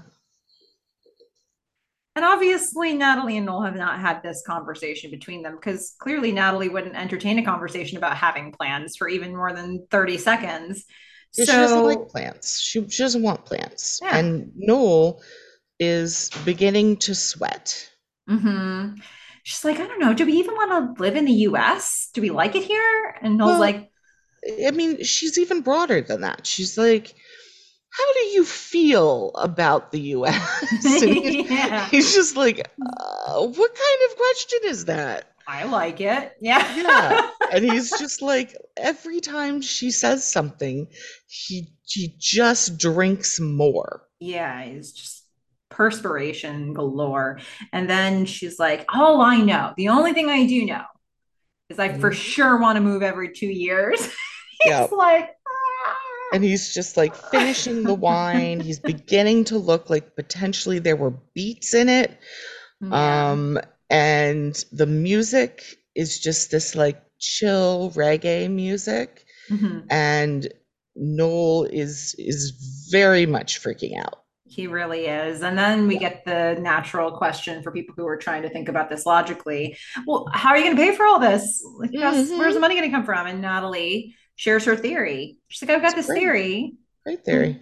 Money always works itself out. Yep. I mean, that's always been my experience, right? I mean, you need 20 So bucks, you walk down the street and it just appears. that's it. That's what Hmm. happens. Yep. Richard's line here, I've used this line in other situations. I love it so much. Richard, so she said, I have this theory that money always works itself out. Richard goes, yeah, there's relativity, and then there's that one. It this, is a great line. I urge you all, if you haven't used this line yet, anytime somebody names a theory and calls it a theory, you can slip this one in. Okay. Will It'll be bring much delight to particularly your conversation. will be particularly effective if your friend or whoever's theory is as stupid as this one. Yeah. Um, yeah. so oh my gosh. Noel needs to leave. Yeah. He he cannot sit here for one more second, and he must fall over and just show his shiny pleathered butt to everyone. The pants are still Okay. leather And pants. he's on his way to the bathroom so he can wash his face, just get a moment to collect himself, Yep, stop the sweating. yep, Uh, he so much needs sweating. he needs to deal with some things. Hmm. Javier comes in. Yep. And it's nice. He's brought them a present. He it seems to be luggage for their travels. But Yeah. is it luggage, Melissa? No, it Is isn't. that what he brings? It's a first aid kit that includes a defibrillator, Yeah. just Yeah. in case there's an emergency. Hmm. And darn, it was that useful because it gets used in this episode.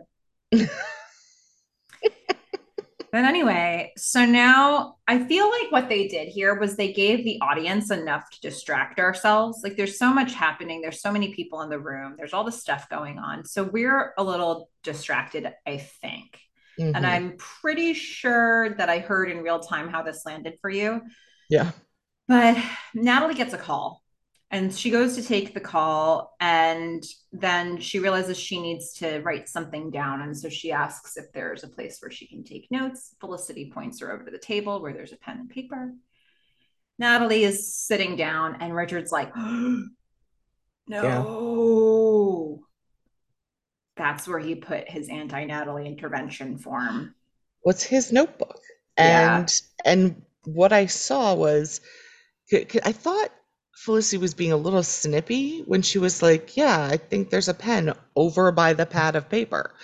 Because my mother growing up always had a pen and a pad of paper next to the phone so that you could write all the messages down. So Oh, I, of course, immediately thought everyone does this. And so I thought she was being a little snippy. And then when she sits down and it looks like a notebook, I'm like, oh, okay. So she wasn't being snippy. And then I slowly look over to what's on the other side of the notebook. I'm Yeah. like, that looks like a typed sheet.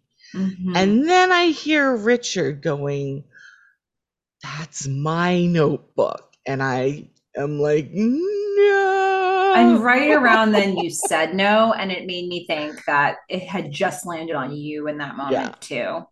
which is what you'd hope, I think, in terms of how this would roll out. So I think they did a pretty good job constructing this scene, or there was just enough happening Hmm. where they left that reveal to the very second that it was revealed to Natalie that there was that form in that notebook.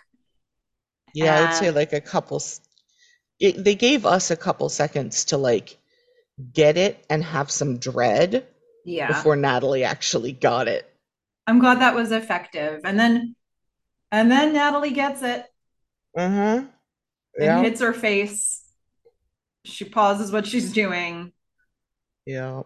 And I like how she expressed herself here. She just didn't even, she just says, "Where's my coat? I want my coat." Yep. Gets her coat and leaves.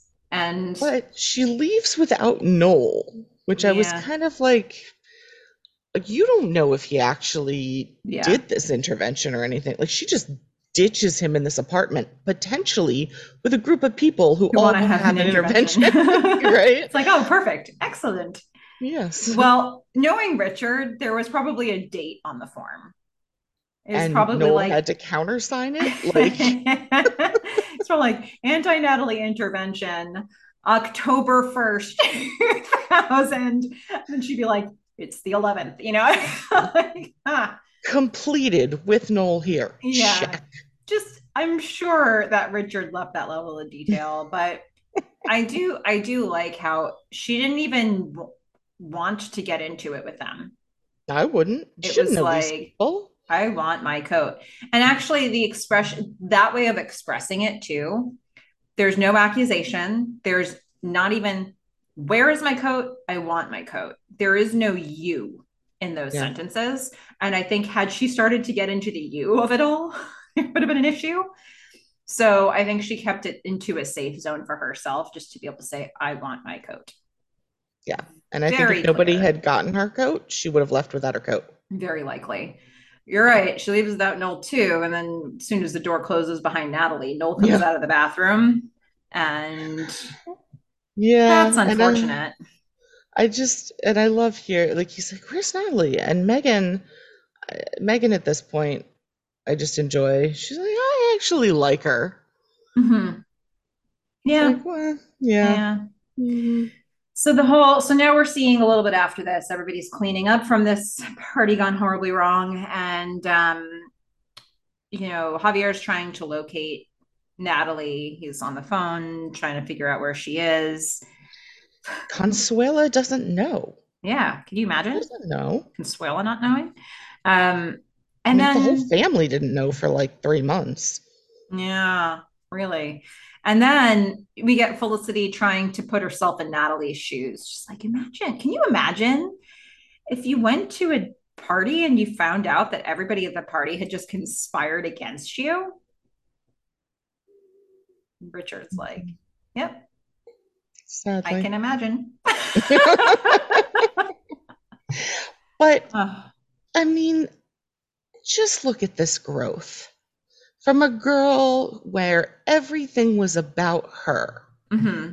all the time, Yeah. even in the last episode.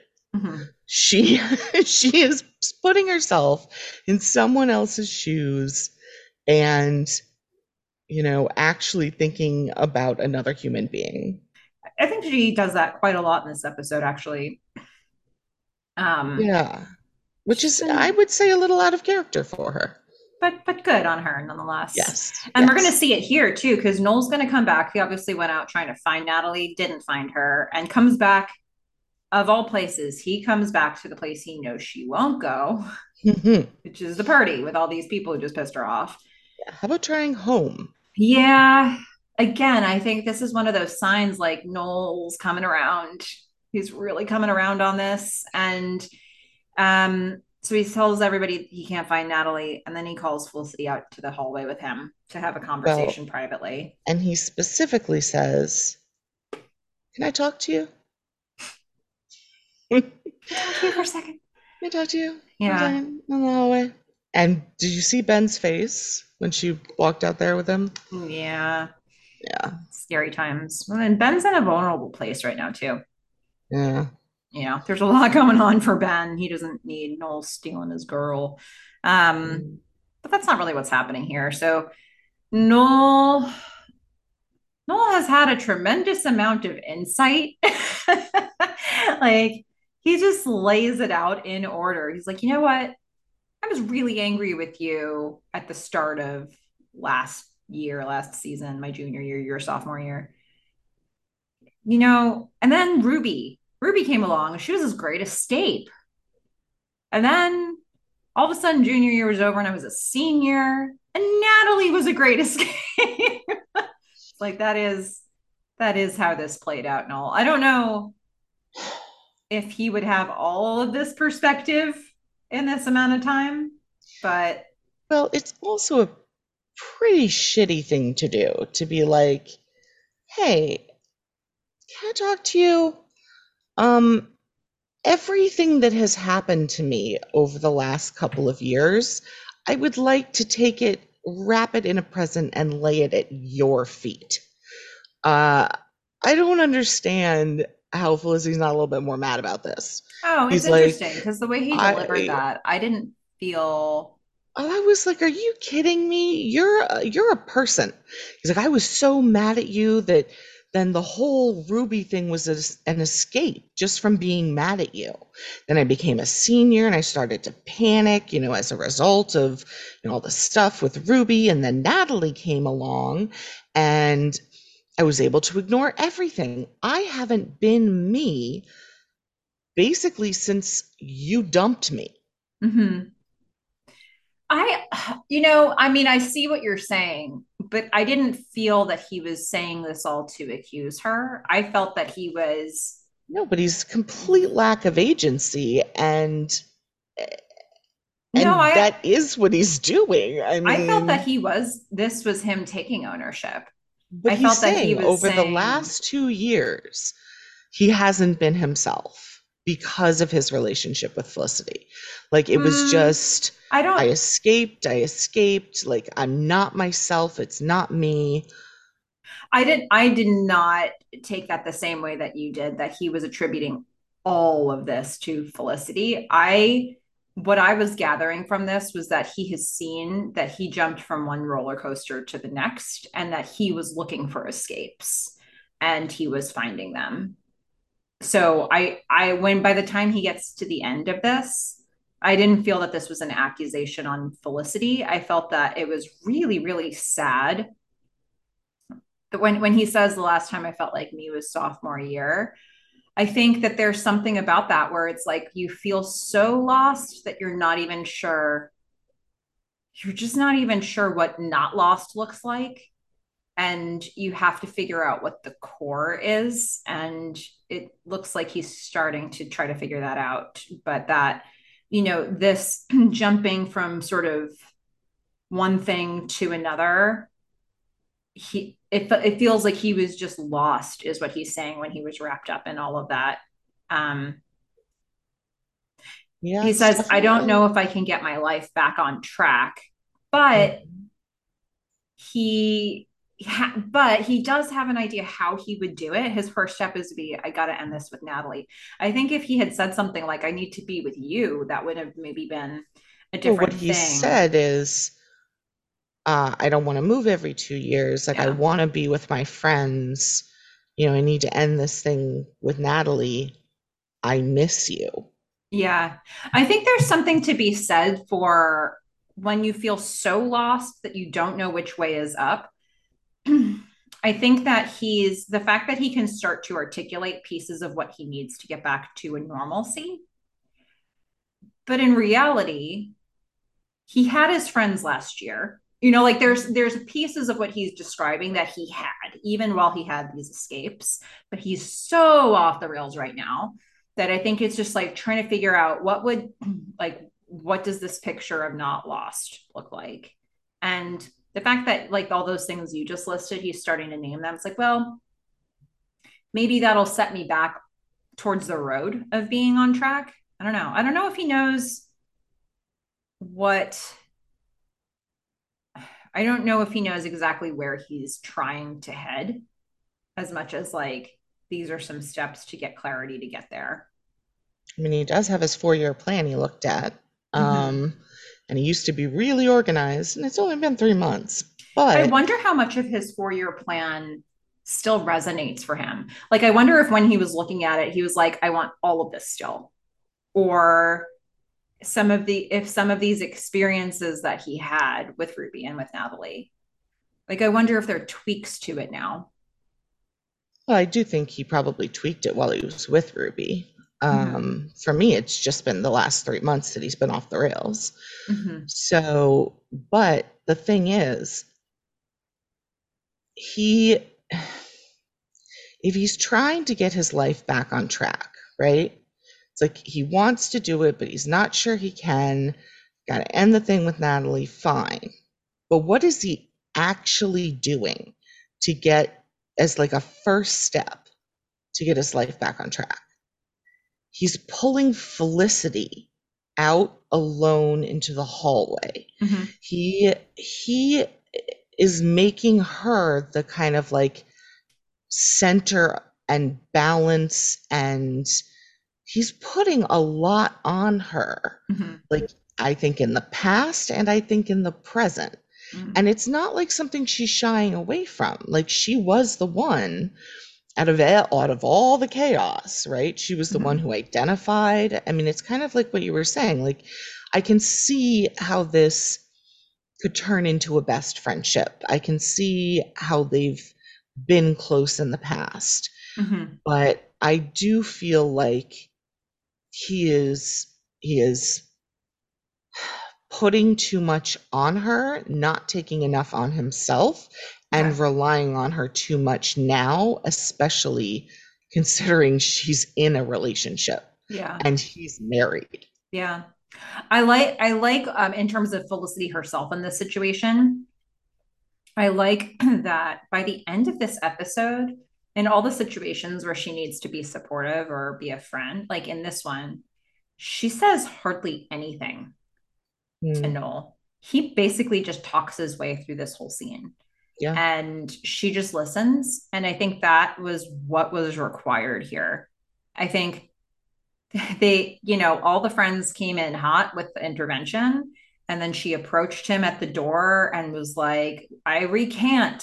I apologize. We all made a mistake. We suck. You're awesome. Let's celebrate you. And that started to make Noel willing to see the original point in a way that he wasn't as resistant to. And here he's Yeah. fully come to his own conclusions, and she's just giving him space to talk through it. And I mean, I don't even know if I would call her a bouncing board here. She's just like absorbing it from him. And I do think that that was what was required here. I don't know if Noel ever could have gotten to this place without having those first two conversations, but here they are, and I think that she's just listening and not trying to make it about her and not trying to fix it. She's just listening. Yeah, and I guess what goes through my head is the person who was really, giving advice about Ruby, um, was Ben, right?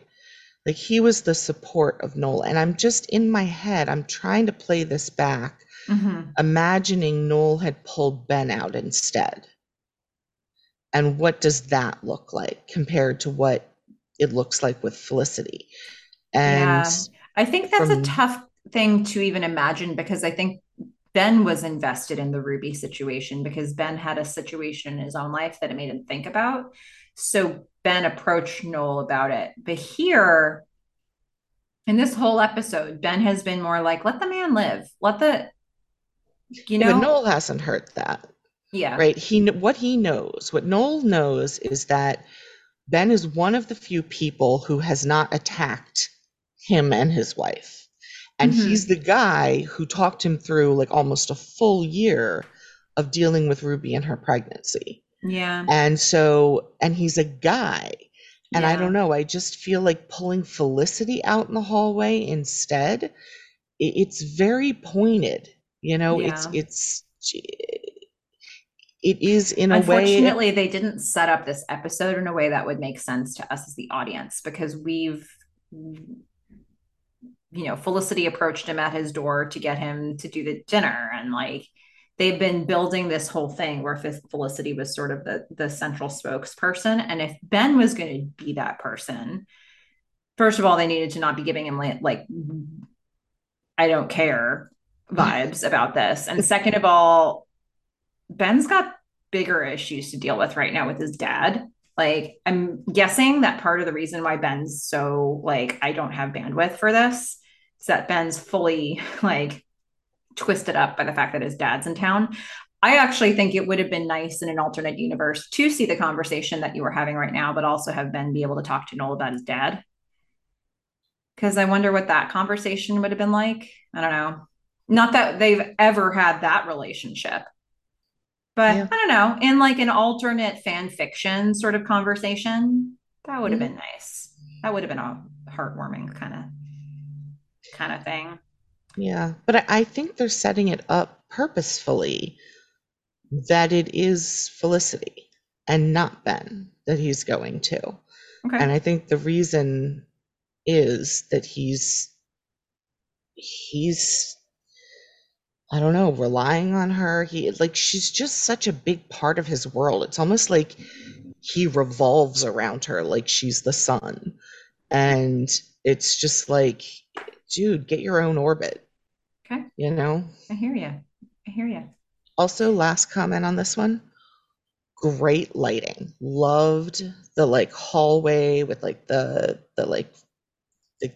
I guess old fixtures with the lamps, like absolutely amazing lighting, terrible music. Okay. All right. Yeah. Well, that's that. We're going to head now into a scene with Julie and Elena where Julie is really she's like kind of had enough of Elena and her bullshit. Um, she's so Elena's relaying all the stuff that's been happening between her and Tracy, and now there's this temptation with Finn that's happening, and she's working on this plan to go to lunch with him, and she's like, I just need a sign from God is what I need. I'll believe if I get a sign. And Julie's like, whoa, you are Yeah. not testing God here. Do not turn, she says, don't turn a whatever into a virtue, but she's basically saying, don't turn you cheating on Tracy into a virtue. Yeah. And this is, again, very pointed, right? Because you don't test God. I mean, that's like a huge part of the Bible where it's like, oh, Jesus, just like jump off the mountain and, it's the temptations of Satan and it's like God will catch you and he's like, "No, I don't jump off the mountain. You don't test God." Yeah. Like huge part here. And Elena, it's just so clear that she knows zero about like his beliefs and his religion and what is going on, and has made zero attempt other than to kind of bug him and potentially not listen to what he's saying since she still has these questions. Mm-hmm. um she just doesn't seem to care that it's so important to him. And this is really, to me, more about her just trying to rationalize her choices in any way that she can. And Julie's not having it. She's like, uh, I need you to be my buffer, Julie. She's like, Julie says, you told him you don't have a boyfriend, and I was standing right next to you. mhm. That's not a thing, me being a buffer, like I like how she's saying all that. And Julie says, well, what if he turns out not to be an idiot? And Elena's like, of course he'll turn out to be an idiot. And Julie says, what if he doesn't? Mhm. Yeah, Julie's just had she's just had it. I mean, she still goes, so apparently she hasn't, She's but close. she is being put upon. And she also was one of the people she was the first one to say that he had a great butt. Like, Yeah, by the way. Um, and now all of a sudden he's all over Elena, who has a boyfriend and whatever. yeah, yeah. Well, okay. Now we're going to go to another Ben and his dad scene. They're going to Hmm. meet up. His dad gives him a gift, a random CD that he doesn't know if Ben knows. The person at the store was like, "This is pretty good." Yeah, are they at Dean and DeLuca? I think they're in another cafe, Oh, a okay. cafe that we uh has a different and like a different seating area, but it does initially, when you look at the door, look like Dean and DeLuca. Yeah, okay. Um, they have this scene where they're sitting in chairs up against a wall next to each other, they're shoulder to shoulder. They're having this conversation where they're only looking at each other sometimes. And this is a loaded scene. This is a terribly written scene. Mm-hmm. I'm sorry. It's just not life. I don't understand how this comes out of a writer's room if like has nobody ever known an alcoholic or done any like research. Um like if they've done a step 9, right? His dad has already said everything to Ben, everything Mm-hmm. that he has done and taken accountability and responsibility for Mm-hmm. it. Yeah. So when he says, I'd like to come out more often, fine. And when Ben turns around and says, like, don't do that, don't say that you're going to come out, because When you're not going to do it. what I've learned is that you say you're going to do something and you don't. They've Mm-hmm. already had that conversation. And then when his dad is like, I'm 48, I can't remember one thing about your childhood, he's already said that. And then on top of it, he's like, what was I doing? What Mm-hmm. could have been so important? And it's like, you're an alcoholic. Alcohol is your entire life. Mm-hmm. Everything is subsumed to alcohol, including your family, your health, your friends. It is it no alcohol. Like, you just wouldn't say this if Mm-hmm. you've been in the program and if you're doing a step 9 and if you have a sponsor. Either he's doing it terribly or like none of this has happened, and then he's like conflating it with, and time goes by so fast, and Mm-hmm. starts crying again. And Yeah. it's just like, And then empathetic Ben grabs his wrist, and then his dad holds his hand, and they're side by side, just kind of staring. yeah, like the writers either need to make it very clear that Ben's father is not following the program and doesn't have a sponsor and is not going through it, or they need to write it as if he was. Mm-hmm. But to like give us this as the outcome is, there's just, it makes no sense. Yeah. Yeah. Well, I don't know really what there is for me to say with that. I think that if I take it at face value, what they've given us here, I think that what they're showing is Ben feels like Ben's a bit torn between the probably very healthy skepticism that he has in this situation versus well, my dad's tearing up in all these conversations. Never seen Yeah. the man do all this before. He obviously feels something. This seems different. This is a new thing. So I think that he's sort of pulled in those directions. But I do like that he's articulating here, like, don't do that. Like in the like you don't say that you're going to do something if you know you're not going to do it. And I think I needed to see the skepticism, like for me, because Ben's coming off of a lifetime of this guy being horrible to him and abandoning him. And so I see no reason why Ben would have a quick turnaround on this. And I think the fact that there's this pull is getting denoted by the physical touch.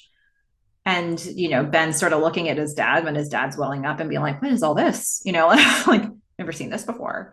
Um, Yeah. And Ben says is, what you say isn't the same as what you do. mhm, Um, which I think it's a slightly different from saying, like, don't say you're going to do something if you know you're not, because mhm. I He don't think also his said that father, though. if you know you're not.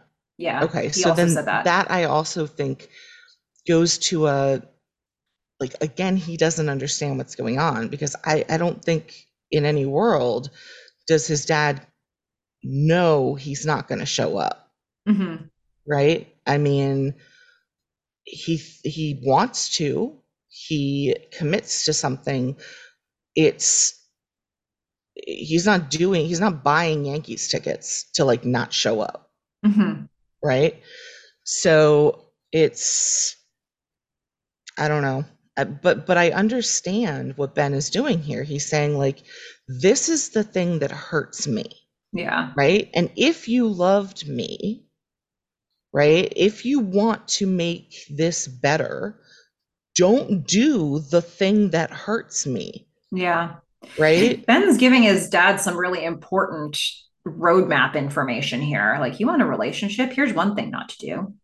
And it's Um, just, his dad likely doesn't have any control over it. yeah. Yeah. And so it's a sad situation that I think either needed to be dealt with more or like dealt with less in the script. Hmm. We're going to see more stuff with Ben's dad down the road, so it'll be interesting to see how they handle it in the future. Well, we're going to see more stuff in this episode too. Um, but first, we're going to head back to the Elena Julie Finn combo. Yeah. So remember when I told you to remember the Diet Coke? Yep. Look what we got here. Pepsi. Okay. Competing brand. Do you know how hard it Whoa. is to get product placement from two competing brands in the same episode? Like, Well, if they didn't ask for exclusive apparently placement, not. I next mean, time they my need to pay more. goodness. Yeah. This is Uh, impressive. It's impressive. It's almost as impressive as Towel Guy being pre-law. he's interested in criminal defense and he's waxing poetic on this subject. He's got a whole speech that he gives about capital offense. And you can just see Elena's like, oh man. And Julia's like, well, this is definitely not an idiot. Well, Yeah. And he's got manners too. I mean, Finn mhm. gets up to get more pizza. He says, Julie, do you all want a piece? Julie says, no thanks. Elena's like, She I intends love to some. leave right away. And so he goes off to get some more pizza, and that gives Julie a chance to say, I want to leave. I want to leave right now. I Yeah, hate being the third wheel. yeah. She's just, I mean, you can tell she's already fed up, but like this, I think just goes even more to the fact that like she kind of called dibs on this guy's butt. Okay. And like now she's third wheeling it with, I mean, I just have to say this for the record because look, I'm all about like New York pizza is amazing, but this pizza looks really gross. Like it has been out there for hours, dried out, gross. Okay. Fair enough. And what does Julie do? Well, so Finn comes back and he got her another slice anyway. Julie Yeah. decides to stay at the table. Elena coaxes her into it. She's like, you have to be here. You are my buffer. He's not an idiot. I need you now more than ever. For whatever reason, Julie stays. And then he comes back with a slice of pizza for Julie as well. It's like, just in case. And you're right. She does take a nice big bite out of the pizza. I love it so much. I just I love know. her. She commit guys. Okay, I understand. I never knew before we started doing this podcast how little regard people have for Julie in the Felicity community. I did not know. I apologize. I am now learning the scope of how much we don't like this character. But what I love is that Amy Jo Johnson eats when it's Yes. time to eat. Okay, that is it. That's right. And it was a first bite of a new piece of pizza. Yep. So I don't know how many times I had to do this scene, but she always had to take that bite. Yep. Which is the best bite. So, I mean, good on her for figuring that out. That's it. I do wonder though. I mean, and I guess you started to share your thoughts on this, but I'm trying to figure out why she stays at that table. And so you're saying that she actually She likes him. she wants Finn herself. I mean, she's attracted to him, I think. I think she's a little Because salty for other reasons, but like, she definitely mentioned his butt. Like, she's, I don't think that's the main thing she's feeling, but I mean, it's there. it's a clear dynamic. Like Finn has asked Elena out. Elena is bringing her along. She Yeah. is, in fact, the third wheel here. So if you're there because you're interested in Finn, I just No, no, no. She's definitely there for Elena, but she's also attracted to Finn and has been since the first time we all saw him in the Velcro towel. yeah. Gosh, I don't know. All right, so we're gonna get Noel now. Noel's back at his place. Natalie comes home. Yeah, I mean, who would have thought to look at your place for your partner? This scene, Her she doesn't say a clothes. word. Yeah, her but when she walks in that door, I mean, this outfit is just to die for. I mean, it is. Oh my God. I mean, you see, yeah, I don't know. I mean, she's gorgeous, She but has her so much clothes are, presence. yeah, They were like, walk in, be beautiful, and be pissed, yeah, and don't say a word. And she executed. Okay, absolutely. she executed. Her movements here, like the script says, Noel has the most ambling way of awkwardly softening, trying to, but failing to soften a breakup. Yeah. He's like Natalie, trying to like make her feel better about what just happened while also agreeing with what just happened. and can you use as many words and sentences as possible, Noel? Yeah. And then the direction for Natalie is walk in, be beautiful, be gorgeous, go walk into the bathroom, look at him annoyed, come out, be pissed, like, Start and deck packing, him. Yeah. finish packing. Oh my goodness. And then just everything she did here, I was kind of with her every second, to be honest, because I was hearing the Yeah. stuff that was actually coming out of his mouth. Oh my goodness. I was like, how are words coming out of a mouth so full of feet? It Like was you awful. you have so many feet like in there. Yeah, it was. I'm glad we had the Just same feeling about this. stop. Just stop talking. I only wrote down some of the things that he said and I sort of paraphrased along the way, but here's some of the ways that he puts feet in his mouth. I know you're angry, and you know that makes sense. But my friends they're worried. Makes this Mhm. is kind of sweet. They're worried about me possibly It's ruining sweet. my life by being with you. Well, my Um, friends, it's sweet. My friends, think that I'm throwing my life away by marrying you. And I disagree initially. initially,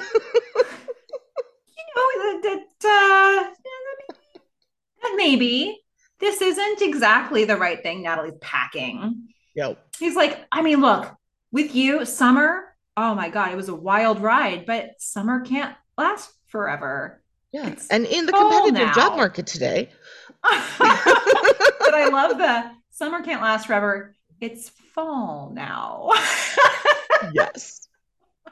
He's like, we're shifting Mm-hmm. because he's babbling about, the competitiveness of the job market and like That maybe, doesn't belong in a breakup. yeah, but we see where Competitiveness of he's job going. market. It's like, she wants to move, and like he can't keep getting a getting new jobs everywhere, and maybe money doesn't just work itself out. Mhm. And then he gets to the And I like know, shift of the season. yeah. And then he's like, and I know, we said vows, and Yeah, those are they're sacred. sacred vows. Sacred vows. But But they were set in a casino. and I had just had that snifter of cognac. yeah, I mean there were a couple of things that led to the marriage in addition to the love and sacredness. And meanwhile, every time he gets to a butt, she just looks at him and she's like, Yeah. "Nah, you didn't. You're not set. Don't even no." And then he says the stupid thing. He's like, I think you would agree with me, right? I mean, at this point, he's made some very compelling arguments. Yeah, he's laid it out for her. He's thought it through. He didn't practice, but No. he thought it through, the bullet points of it all. And then he's like, obviously, Yeah. we just shouldn't be married. No. No. And I think she agreed with him in that moment and just expressed herself physically rather than verbally with her fist in his face. Yeah, she just, Yeah. oh, she laid him all the way out. I what I enjoyed a lot about it is like I feel like through the entire time she's going to go to the bathroom, I'm going to come out, uh, I'm going to pack, I'm going to be done packing. The whole time she knew she was going to punch him. Yeah. Like she knew where this was ending. She's like, I'm gonna wait. Like I don't want to punch him and then have to pack. I'm just gonna pack, and then all right. And then she just like winds up her whole body to like punch him because she's, rather petite, like she's very thin, Mm-hmm. and she's just like, let me put my whole body into this. Yeah. The thing, okay, here's the thing about Natalie.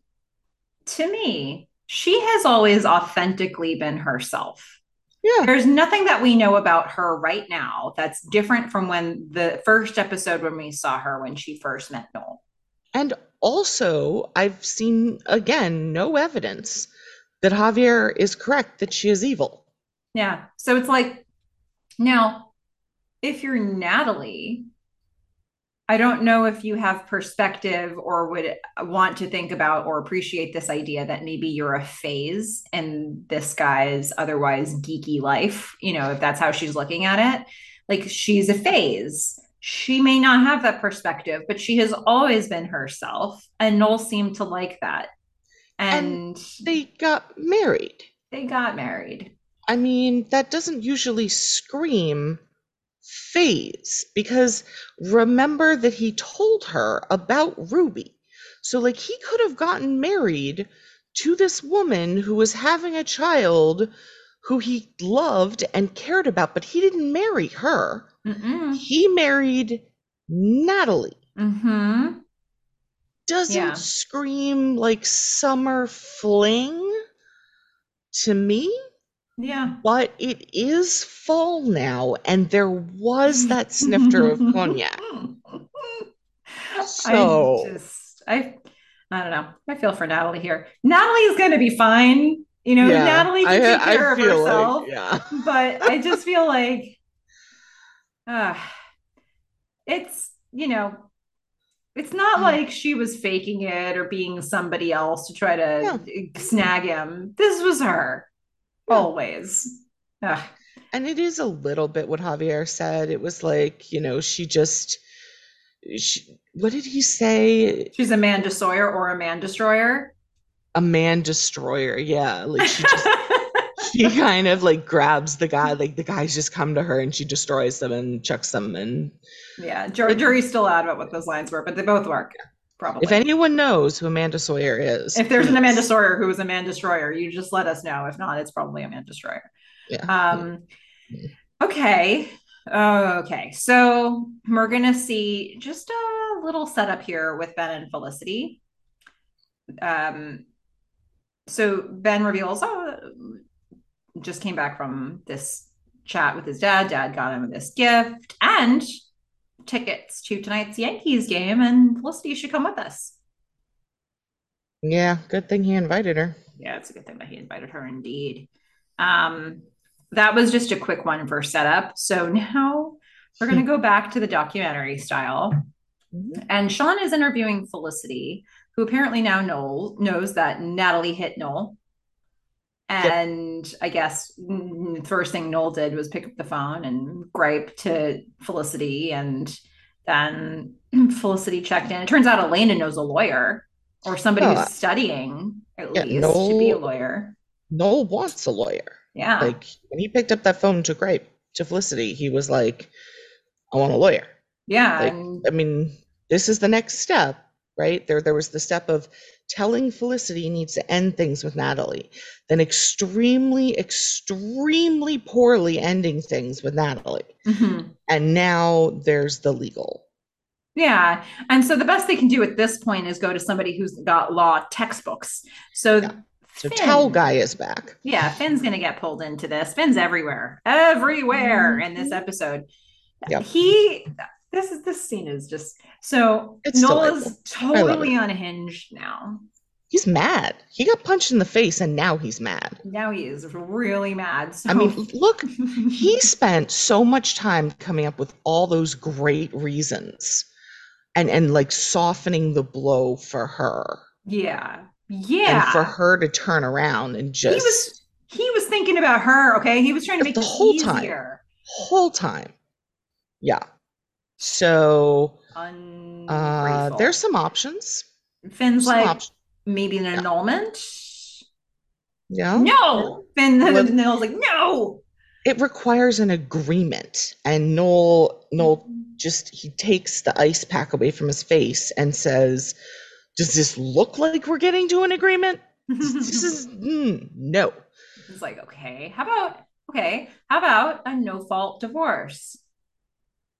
Noel Nope. says, no, There's a fault. Look at my eye. it's Fault. her fault. All her fault. And all of you saw it. All of you can attest. She manipulated me. Oh, he's now fully on board with the intervention. He Mm-hmm. has reread Richard's memo. Oh yeah. So Finn's like, okay, well, so how about shared assets? Yeah. Noel says, a plate.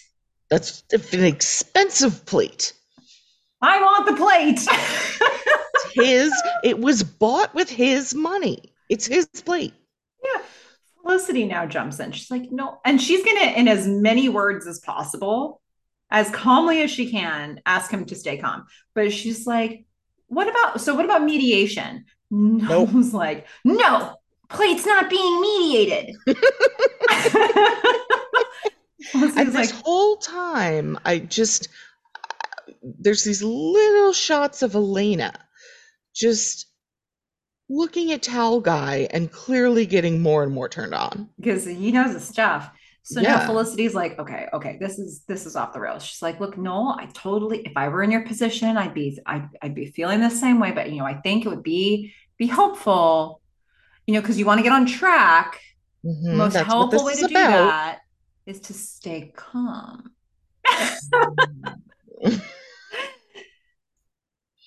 That doesn't help, actually. No. Oh, That makes Noel freak out a little bit. yeah. Yeah, so Finn's kind of had enough of this. So he's like, well, you know what? He has a timer that goes off, and you just know he doesn't have a class. And he was just like, at 2 o'clock, I'm going to have an alarm that goes off so I can get out of this conversation if I need to. Um, I mean, he's not a dummy. he knows what's up. Finn is like, I need to head to class. Elena's going to see him out the door. Sean's going to invite Noel to stay at the loft if he wants that. Right. We passed over this earlier. Ooh. So here, I think it makes complete sense that Sean would say, Noel, you can live at the loft. I mean, they've Mm-hmm. been through all this stuff. But remember before when Natalie had just found out about the intervention paper and Mm-hmm. she left? Like two different people, Sean and someone else, both offer to have Noel stay at their place at that point. Yeah. And at that point, Noel has given no indication to anyone that he doesn't want to be with Natalie. Why Yeah. are all these people offering to have him not stay at his apartment with his wife? Yeah. That was Yeah. weird. I found that weird. I'm sorry that it took me so long to get to it. I think that's a nice friend thing to do, though. It's like, look, you might not need it, but you've got an option. Now, I think if you're doing it at the point where he is not on board, that there's a problem, then that's an Yeah. issue. But I do And think also, that, he doesn't know where his wife is. He probably needs to go home. yeah. Yeah. So, okay. So we're going to head from here to another Finn, Julie, Elena moment. Yeah. They're all in Elena's room listening to music, and Julie's like, I'm out. Yep. Tall guy goes I'm over. He done. turns on the music. And Elena preempts this in the documentaries by saying, my buffer left. Why Yeah. is she talking to Sean in the documentary about needing a buffer? I don't know. Don't document that. Yeah. Bad idea, Elena. Seems like it, right? So Finn is going to go over and sit down with Elena on the bed, and he's holding her hand Yeah. and then leans in for the kiss. Well, so Melissa and I took a minute here because I saw this picture in the background and I was like, is that a, like he's seen Tracy? Is that a picture of Tracy? And I made Melissa like pause it like 5 times to try to Except I figure was out. think I was looking at the wrong. I didn't Yeah, have the she was right looking at the wrong picture. picture. Uh, Yeah. yeah, but I couldn't figure it out. I was like, there's no way that he just doesn't notice a picture of the guy who was calling her baby, right? So I'm like, this is definitely not a picture of Tracy. All right, continue. So Finn leans in for the kiss. Elena starts to be ready to receive it, but then the picture on the nightstand falls over onto the floor. The exact one that I had just said is not of Tracy. So I guess in the end it does make the most sense if it's a picture of Tracy, though. If you're in a relationship with Especially somebody, because she says, it's a picture of it's my boyfriend. yeah. And so he's like, wait, your boy, you said you don't have a boy. She's like, I lied, but she's so Yeah. excited about it because she just had a sign. Yep. It is a little, I don't know. I would have expected it to be a picture of Elena and Tracy together, Right. but okay. Yes, that All would have right. been my thought. That's fine. So Elena is so excited about her newfound religious bent that she runs to find Tracy, who's in the middle of taking a test, because that's how we do it here on the show. Yeah. We just interrupt people taking tests, and she pulls them out of the room to tell them that she believes in God. She has had a spiritual awakening and it has caused her lips to need to be pressed very tightly to his as she jumps up and down in the hallway. And he's like, and he asks the natural question, like, why? What Yeah. inspired? And she's like, What happened? I just believe, okay? Yeah. It's fine. Well, Big Fish was like, please don't tell him. Please don't Yeah. tell him. I was like, do not, like, she runs out and I was like, don't tell him. Don't tell him. Don't tell him. Yeah. Why the No. son believe in God? Um, so there's Elena's that. not a dummy either. Yeah. So All there's right. that. Okay, so now we're gonna get back to some Nolan's Natalie. Noel is packing. He's Noel at his has an apartment. attitude. He's got an He's attitude. got an attitude. He's carried over his anger from his, rebuffed, polite asking to dissolve of their marriage. Um, And do you see how quickly Natalie just makes all of it disintegrate?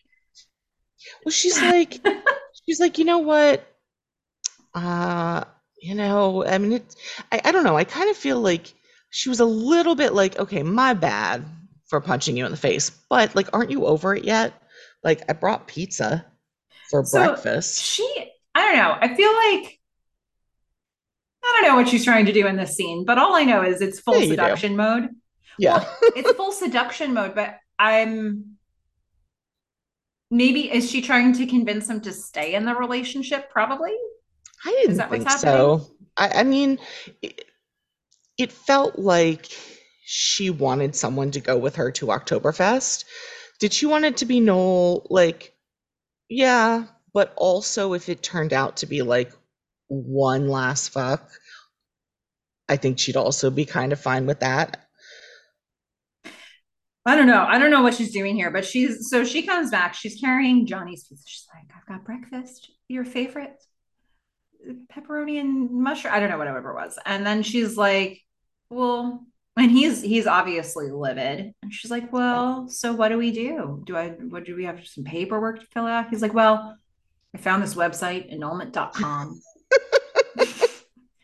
It's good, great interface to make it really easy. She's like, okay, you're adorable. You're And so then adorable. she just starts seducing, and she just gives Yeah. him a little nibble on the cheek, just kind of like puts her hand under his shirt. And She just starts, she's behind him and mm-hmm, she's put the pizza down. yeah, So she has two hands to work with.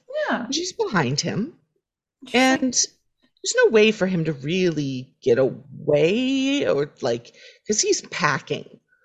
So she's like, well, and you can see like the angry to horny meter is like yeah, very quickly starting to shift. And like as every little button gets undone, like by the second button, at the point when she he's less says, angry. you'll forget about me. Yeah, And then that's too much. He turns around. He's like, I will never forget about you.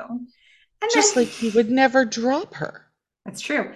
And then she says in this super sweet, seductive voice, she says, you'll always be my first husband, Leon. I And he know. goes, oh God. I know. they, they do it. I mean, he may have just finished and they may have had to wait an hour, She's but just like irresistible to him. Look at her. to him, I mean, I think she's pretty much irresistible to anyone attracted to women. Probably. I'm attracted to her. My God. I mean, look at her. She's Look at gorgeous. her.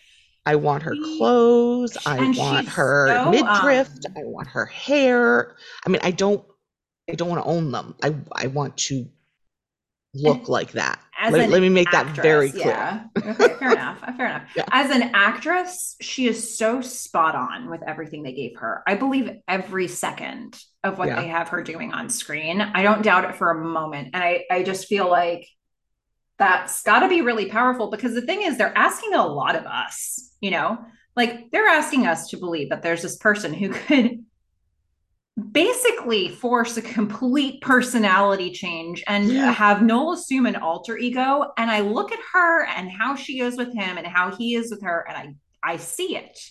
I Yep. see The why this power. has all happened. And then just that those two lines, those you'll always be my first husband, Leon, and him going, oh God. It's like, this is everything I need to know about how they got here. Yep. Everything. Well, yeah. Ah, It's, there chef's are kiss. just those women apparently that make men do crazy things. Ah, my And God. she's one of them.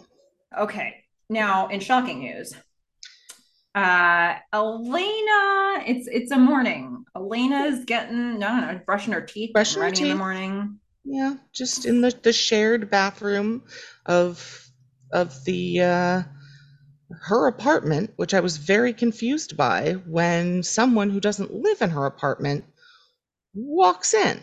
I Mm-hmm. was like, are you still sharing a communal bathroom with, I don't know, your neighbors? But no, Yeah. that's not what was Finn happening. Finn comes in and Yeah, she's like, huh? yeah, And then Julie comes in with her hair all unkempt, like it's the morning after.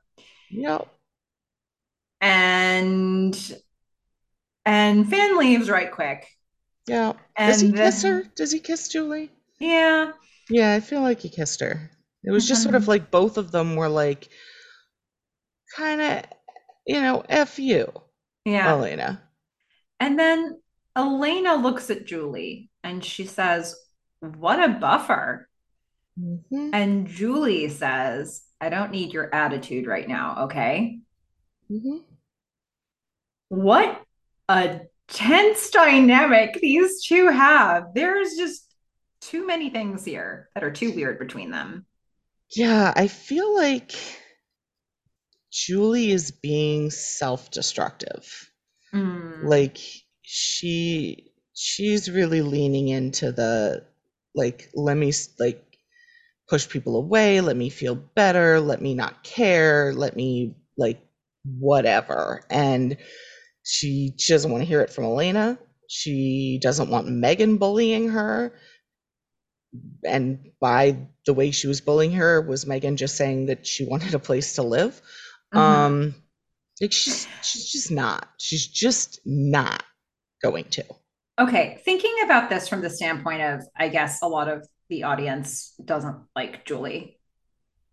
I'm just going to pause at this. I'm thinking about this as I'm talking it out because I've never thought about this before. Okay, my thing with Julie was that freshman year, Felicity has been pining for Ben forever, Hmm. and then you go after Ben. You know that for much less time, Elena's been interested in Finn, though Elena's occupied, but Elena's been interested in Finn, and then you snag Finn. Then It's I just want to add a different. third one to this. And these are all three very different things, but I'm just putting this together. Megan articulated, I think Sean's cute, Yeah. and was obviously starting to develop feelings for Sean that she was articulating to the girls. And then Julie kisses him. I don't know. Is I this too see much? these Have I gone as, too far? I don't know. I mean, there's a little bit there in that multiple guys are attracted to her and she kind of says yes when she wants to. Mm-hmm. Um, but Sean had expressed his feelings for That's true. Julie, like very strong. Like when Megan says, I think he's cute, like Julie was in the process of getting a date on the books with Sean. Okay. Okay. So Well, that and then I part, I'm also want like, to add one more. Kissing Noel when Ruby was, well, that was a weird episode. But that was not something I was looking forward to. Um, yeah, I that one did she? I'm trying to remember. I don't think I felt bad because of Ruby. I thought I felt bad because of Noel. That I mm, gave Julie a worst for that episode. That one I yeah. agree with you on. Okay. But this one, I would say, first of all, she called dibs by saying that he had a great butt first. Okay. And then Elena moved in. Okay. But he was clearly interested in Elena, but Elena has a boyfriend. And she's making Julie help her cheat on her boyfriend. Like, I don't really think Elena has a leg to stand on there, but I do agree that this is part of Julie's MO, right? She said from the start, I have a very hard time saying no to guys. Mm-hmm. This has always been her thing. And they treat her badly, and I'm just this girl that stuff happens to. Yeah. And I think she's leaning into that victim like mentality, self-destructive. Like I felt what she had just done and that scene and even the way it was lit, where it was like really dark right behind Julie and Talboy. Mm-hmm. Um, I felt like they were like she was leaning into something dark. Okay. There's something going on All right. still. Fair enough. We have one more scene from this episode. And okay, so we know that Ben and Felicity are supposed to meet Ben's dad to go to a Yankees game. I guess they were going to meet at Epstein Bar, maybe have some food beforehand or something or a drink. Well, not for him. I guess just food. I guess it was just a meeting I was place. gonna say again, not not good on their part to have to show a meeting place at a bar in Yeah. early recovery. I'm just saying. Yeah. So we do see that Ben and Felicity are at Epstein Bar and they're waiting for dad, but we can see he's already late. But they're just like, all right, well, I think that they're at the bar at first waiting for him. Yeah. And he's already late. And then we see that they switch to a booth And and Ben's drinking a beer. So, like, it's been a minute. well, and also, if your dad's an alcoholic, you're gonna like he's gonna show up at a bar and be around people who are drinking. Like, this is not model behavior. It's not, but at this point, it's getting later and later and later. And Ben's probably, I'm saying from his dad's perspective, like this is not okay for his own recovery. So it yeah. really doesn't surprise me that he doesn't show up, because my guess is he's either drunk or like he had gotten drunk before and maybe is at a meeting, but like it seems like he's ashamed of something at this point. Well, we don't really know. We just see that he's not there. All we can see is the impact this is having on Ben. And we just kind of keep cutting, Ben he's looking at the clock, he's looking at the door anytime somebody comes in. Oh, is that his dad? No, it's not his dad. And we can see that time is passing here. And then I think when at some point they show us the clock and it's well after 9, Yeah. which I've got to figure the game's probably nearly over or It like depends on what time the partway game through. started. If it was a If seven it's a, o'clock start, let's say, yeah, then then it could like be well, 10, well underway. well into the game. Yeah. Um, and so finally, Ben's just kind of had enough. He's having a flight reflex. Felicity is he's against the window. Felicity is the one that's on the end that she'd have to stand up for him to get out. But he's like so needing to get out of this booth that she just like stands up, lets him go out. He walks out. Hey, remember, be Yep. sure to tip your Yep. waiter. Be sure to pay your Yep. waiter. She takes a moment, puts some money on the table. Thank you, Felicity. Good job. And then she walks out after him, and Ben was waiting for her. He didn't just storm off, but like he's just pacing outside the restaurant or the bar, and He's livid. he's so angry. He's so like physically agitated by this. Yeah. Um, he can't sit or stand still. He's just so frustrated. And she comes up and he immediately starts naming all the types of chairs that he sat in waiting for his dad when his dad didn't show. Yeah. And he's like, I told myself I was Mm-hmm. never going to sit in another chair waiting for him.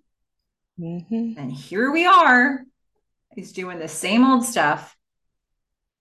And Felicity says, it's different this time. He's like, but it's not. And she says, well, this time you have me. Yep. And actually, I don't think those lines have ever hit me so hard. Like I was tearing up when I heard them this time. Hmm. And I was like, oh man, I don't know why. I mean, I just, what a, I mean, they don't put you in a position of understanding why the dad wasn't there. They put you in a position of watching the impact that it has on Ben. And we get to see Felicity experience that with Ben for the first time.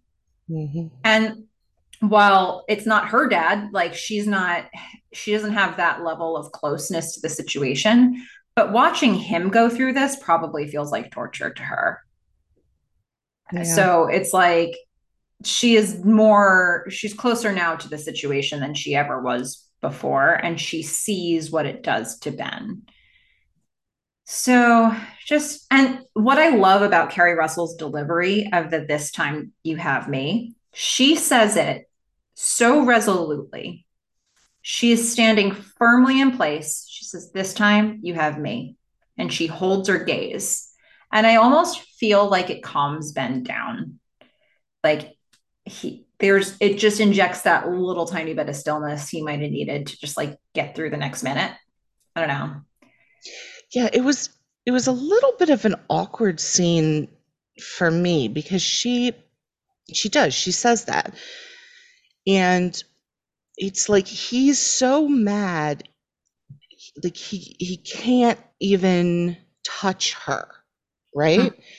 And so once she says that, they turn away from the camera and they start walking away, and they're like separated by a little distance, Mm-hmm. and they're just walking. And then he like reaches over and kind of like holds her hand a little bit. And then they have this really like awkward, like he puts his arm around like it looked really awkward to me. And so much so that I went and tried to look up, like, when did they break up? Like, was this after they broke? Because we'd seen them fit so well together, right? And her like just right in that little pocket with him. And this was so awkward. It's funny you say that because I thought the opposite. This is an awkward position that I've never tried to achieve with somebody that I was walking next to. And it looked like they'd done it a lot. Like Really? it looked like the walking version of curling up against each other on a couch. And I didn't actually know that was possible because I feel like you just jostle each other. But something about it, like I do like the fact that he initially, like they couldn't have any physical touch because I think she needed to see how it was going to land when she said, "You have me this time."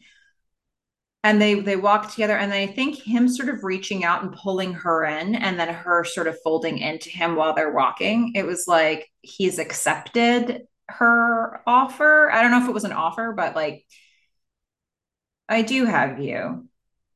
I mean, it felt to me like first he's walking along and then he like reaches out to touch her, and part of the awkwardness was he then sort of like grabs her and pulls her over, like, I need you, like kind of Well, almost that a might be. vacuum like towards him. But then it was like they were in this very weird, awkward position, and I was just like, okay, well, I mean, they took that take. Maybe it was just a weird take, but No, um, I thought it was lovely. I think it's an awkward moment. I think that he comes out of the bar red hot yeah, and and in a lot of pain. in a lot of pain. And then it's her, right? And she's seeing him in this pain and she was feeling it build for Hmm. hours sitting in the bar. And what can you say? Like, because for the person who's been like, oh, maybe it'll be a better visit this time, like it wasn't, Nope. and No. so like she's not trying to say any of that. She's just saying, well, you have me.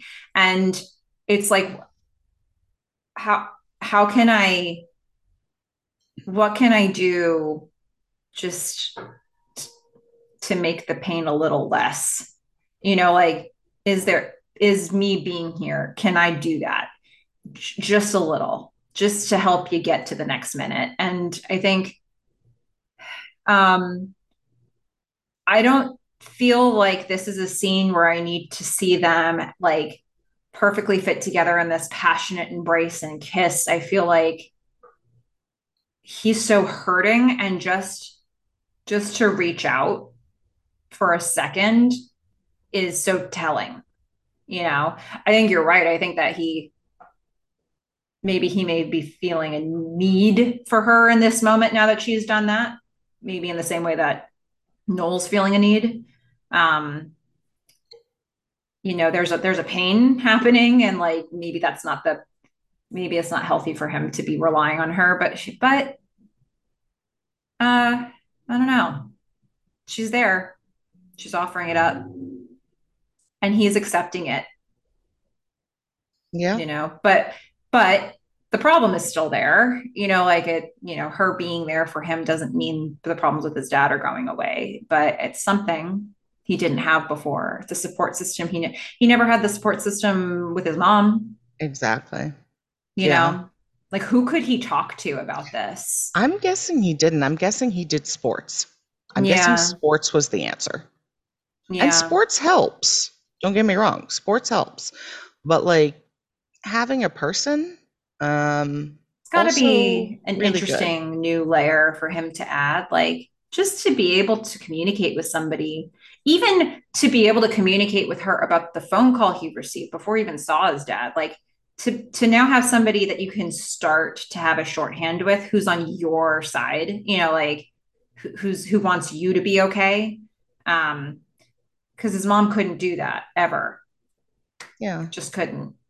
And I mean, I get that he's mad and that he's in pain, but I think there was always a part of him that thought his dad wasn't going to show, which is why he invited her in the first place. Because it It's sort seems of like like a proof. weird, yeah, it seems like a weird time to introduce her to his dad. Like he's just showed up again. He's like said he's an alcoholic. He's like doing a step nine. He's, you know, this does not seem like the let's introduce you to my girlfriend moment. Mm-hmm. It's like maybe let him prove a bit more that he's going to be around and Yeah. like then have a nice introduction. It seemed to me like he got a little bit of hope up, and because he'd been hurt so many times, even the tiniest little bit of hope, it it made him feel mad and probably mad at himself Like kind and of that he was stupid. duped or something. Yeah. Yeah. And Yeah. he invited her because he only really had that tiny bit of hope. He didn't, I don't know that he really, really thought his dad was going to show up. Yeah. Well, I wanted to add in, I didn't know where to put this because it's not really a fully formed thought, but I was thinking about like notes from an optimist. I have a couple things I want to say here. Also, bringing in a movie I saw recently. So, um, I think something about the way that Felicity, with more than one character in this episode, she's sort of changing her technique of how she's supporting people here and like holding space for people a little bit more and listening to them more. And I first, on the note from an optimist, I think that's sometimes exactly what people need. Like sometimes they're sitting with their own thoughts and they need to feel okay sitting with somebody else while sitting with their thoughts. And I think that she does a good job of like sort of evolving into that with some of these things that are happening, some of these crisis moments that her friends and her boyfriend are having here. Um, I saw a film recently that I just wanted to name drop it here. And Fish, you and I've kind of hinted at this or talked a little bit about this film a couple times recently. But I recently saw the film Alice, Darling.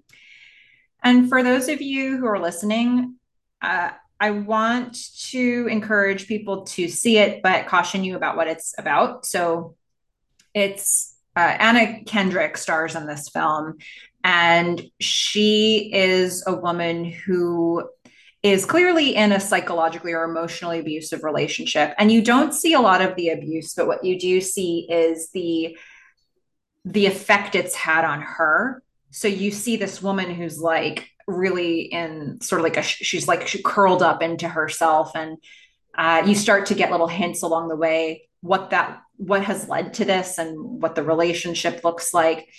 And early in the film, they set up that she's got these two pretty close friends who her boyfriend has been trying to isolate her from those people, but they end up planning a getaway for one of the friends' birthdays, and it's a good long time away. And while they're away, her friends really start to see like, oh my goodness, what is happening to her, and they're becoming kind of alarmed about what her world is starting to look like and how she's behaving.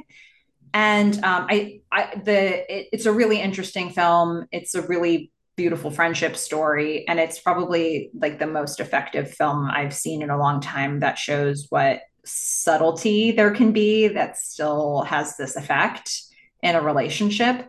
Um, and so I guess the reason I wanted to bring it up here was that something that that movie made me think about is at what point in a friendship do you have an intervention or just listen? And I think uh, so. I don't necessarily know that there's a one size fits all right and wrong with this.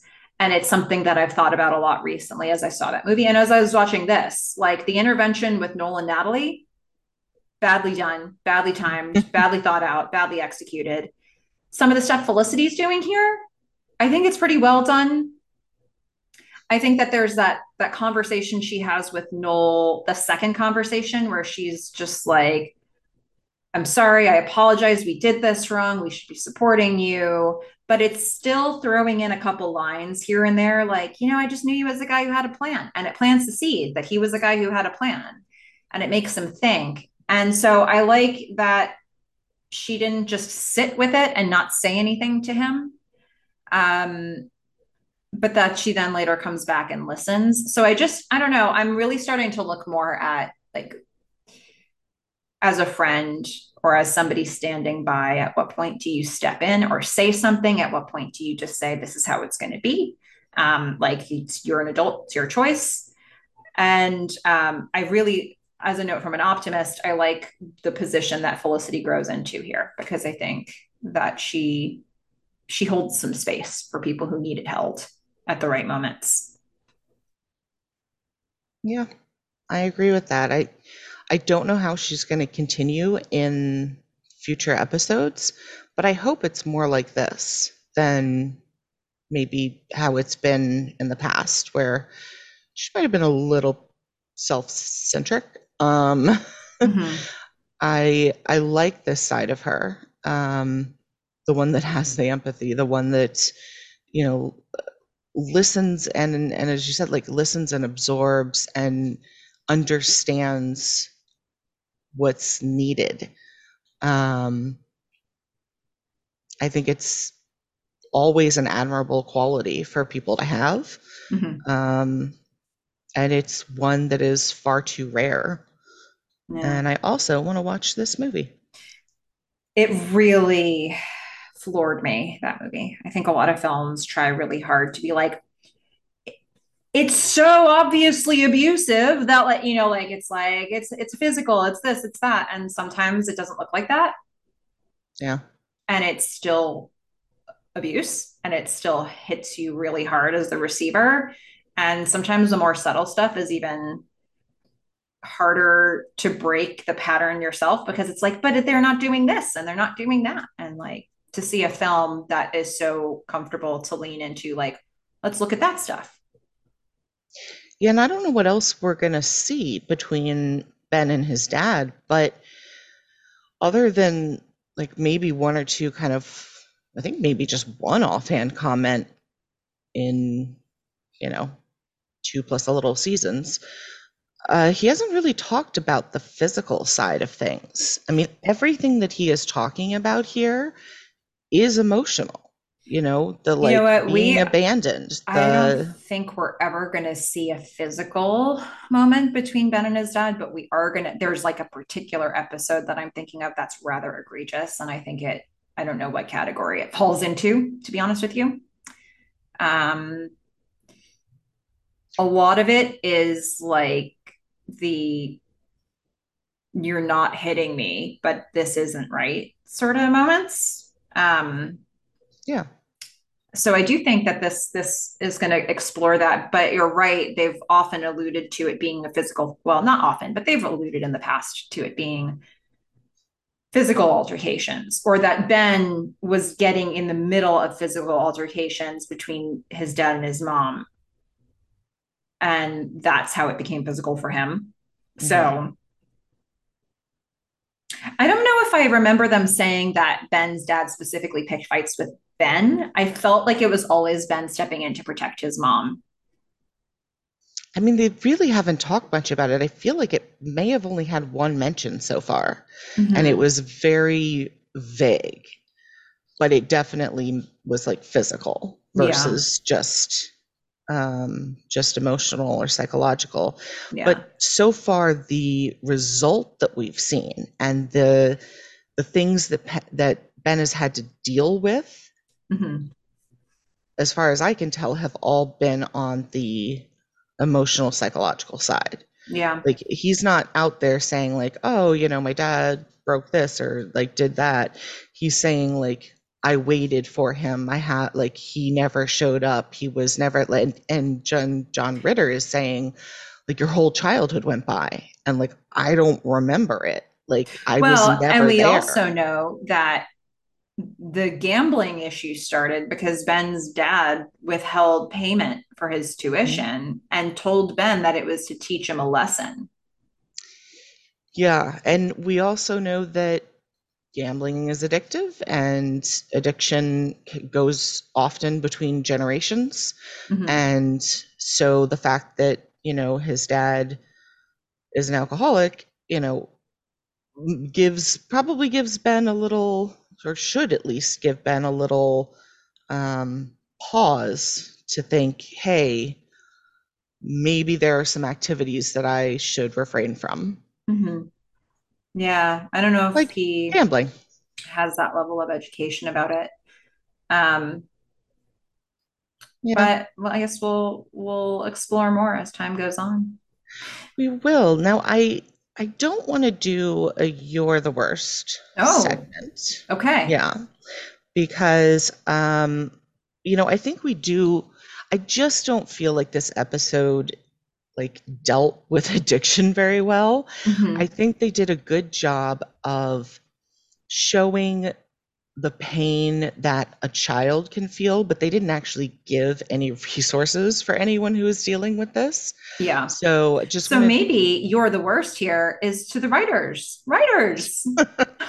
well, if I was going to say you're the worst, I would say you're the worst is addiction, but I kind of don't want to be that glib about it, I guess. Yeah. I just want to give a couple of resources, as I said, like if you're as a child or someone who's dealing with someone who has addiction, I would look into Al Anon.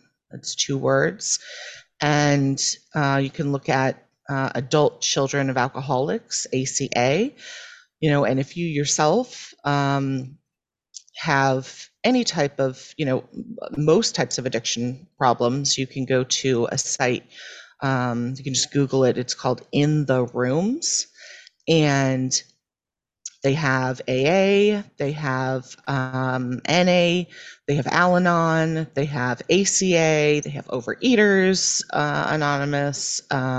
Like they have all kinds of different resources, but it's still mainly focused on AA. And there's like meetings and groups and people you can kind of talk to and get to know people and read the resources that are there. And so, what I wanted to do, since we are talking about step work, um, people may not know what that is or how AA works or like what Ben's dad was trying to do or go through. And so, I just wanted to read how it works, which is, you know, sort of the part of the literature around how AA works. Um, so it's called How It Works, and you can find it online. It says, rarely have we seen a person fail who has thoroughly followed our path. Those who do not recover are people who cannot or will not completely give themselves to this simple program, usually men and women who are constitutionally incapable of being honest with themselves. There are such unfortunates. They are not at fault. They seem to have been born that way. They are naturally incapable of grasping and developing a manner of living which demands rigorous honesty. Their chances are less than average. There are those, too, who suffer from grave emotional and mental disorders, but many of them do recover if they have the capacity to be honest. Our stories disclose in a general way what we used to be like, what happened, and what we are like now. If you have decided you want what we have and are willing to go to any length to get it, then you are ready to take certain steps. At some of these we balked. We thought we could find an easier, softer way. but we could not. With all the earnestness at our command, we beg of you to be fearless and thorough from the very start. Some of us have tried to hold on to our old ideas, and the result was nil until we let go absolutely. Remember that we deal with alcohol, cunning, baffling, and powerful. Without help, it is too much for us. But there is one who has all power. That one is God. May you find him now. Half measures availed us nothing. We stood at the turning point. We asked his protection and care with complete abandon. Here are the steps we took, which are suggested as a program of recovery. 1. We admitted we were powerless over alcohol, that our lives had become unmanageable. 2. Came to believe that a power greater than ourselves could restore us to sanity. 3. Made a decision to turn our will and our lives over to the care of God as we understood him. 4. Made a searching and fearless moral inventory of ourselves. 5. Admitted to God, to ourselves, and to another human being the exact nature of our wrongs. 6. We're entirely ready to have God remove all these defects of character. 7. Humbly asked him to remove all our shortcomings. 8. Made a list of all persons we had harmed and became willing to make amends to them all. 9. Made direct amends to such people wherever possible, except when to do so would injure them or others. 10. Continued to take personal inventory, and when we were wrong, promptly admitted it. 11. Sought through prayer and meditation to improve our conscious contact with God as we understood him, praying only for knowledge of his will for us and the power to carry that out. 12. Having had a spiritual awakening as the result of these steps, we tried to carry this message to alcoholics and to practice these principles in all our affairs. Many of us exclaimed, "What an order! I can't go through with it." Do not be discouraged. No one among us has been able to maintain anything like perfect adherence to these principles. We are not saints. The point is that we are willing to grow along spiritual lines. The principles we have set down are guides to progress. We claim spiritual progress rather than spiritual perfection. Our description of the alcoholic, the chapter to the agnostic, and our personal adventures before and after make clear 3 pertinent ideas: that we were alcoholic and could not manage our own lives, that probably no human power could have relieved our alcoholism, that God could and would if he were sought. So those are the 12 steps. When you hear them talking about step 9, that is the step where you make direct amends unless it is going to harm someone, or really the person you're making amends to, or someone else. And it happens obviously after step 8, which is making a complete inventory of every person you've ever harmed and how you did it and how you you're accountable for it. So as I said, 6 months seems short, and I just wish that they had maybe dealt with this in a more nuanced manner, because there are many people who feel this pain that Ben is feeling, who have this reaction to parents who are alcoholics. And over time, it is possible to start to have relationships again, but you have to rebuild that trust. I I think it is, just helpful to understand what's going on with the other person if you, in fact, do want to have a relationship with them. Um, so it'll be interesting to see what happens with Ben and his father and Felicity. But there, there is backsliding. There's relapse. There's, not being perfect. And if Ben maybe was a little more prepared for that and had people besides Felicity to talk to about their experiences with it, it might be maybe something that doesn't cause him as much pain and helps him to create his own barriers and understand what is like his to take care of.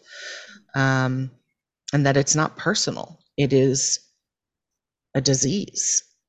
Mm-hmm. Um, I mean, that does not in any way like take away from the things that his dad has done, especially if he's, physically abusing him and all, psychologically and all of that stuff. It doesn't take away from that. That's still wrong. Um, but it adds a layer of nuance, I think. Mm-hmm. Okay. Well, thank you for sharing that. Definitely adding some information that they didn't give us in the episode, that's for sure. Yeah. But, well, let's head into our favorite segment. After you listen to this tape, you have to erase it. Yay. I'm So, so glad we get this after like such a heavy. I feel like the episode got very heavy. yeah, it did. It definitely did. Yeah. And we have some thoughts from some of the things we said about the first episode of the season. So, first of all, we have a few people who weighed in on the new credits. And Uh-huh. boy, is this inconclusive. So, okay, here we go. From at insta.mickey. I missed you guys. And Oh. I will start by saying I hate the opening for seasons 3 and 4. It's super cringy, and I love the opening from the previous seasons. That was JJ accepting the critics and succumbing. The only thing I love in the credits is in the end, Felicity and Ben are in their own world laughing. I do love that scene Yeah, with I the like two that of too. them together. And I like there's a few others that I like in the credits, but yeah. Yeah, I like that they ended it with that. Yeah. On the other side, we've got at Disneyland who's saying, I love, love, love the new theme song. Okay, 1 and 1. Okay. Now we've got some comments from at Colleen.Tenbus. I love both theme songs. I couldn't even pick a favorite. They both embody the show and the time. Also, I read Richard's comment about the theme park characters the same as Fish. I immediately thought of him hitting on Minnie Mouse and then coming to find out he was a guy. Yeah. Okay. Look, some people's brains just work that way. Yeah. Yeah. Yeah. So there's that. And for those who are comparing, I thought that Richard himself was Minnie Mouse. But you know what?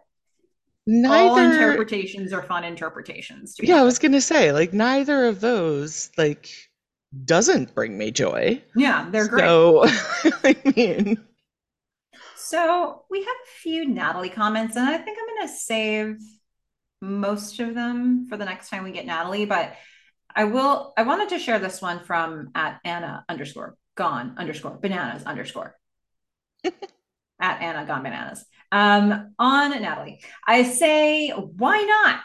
This is the time for trial and error and living and figuring out what you like or don't like.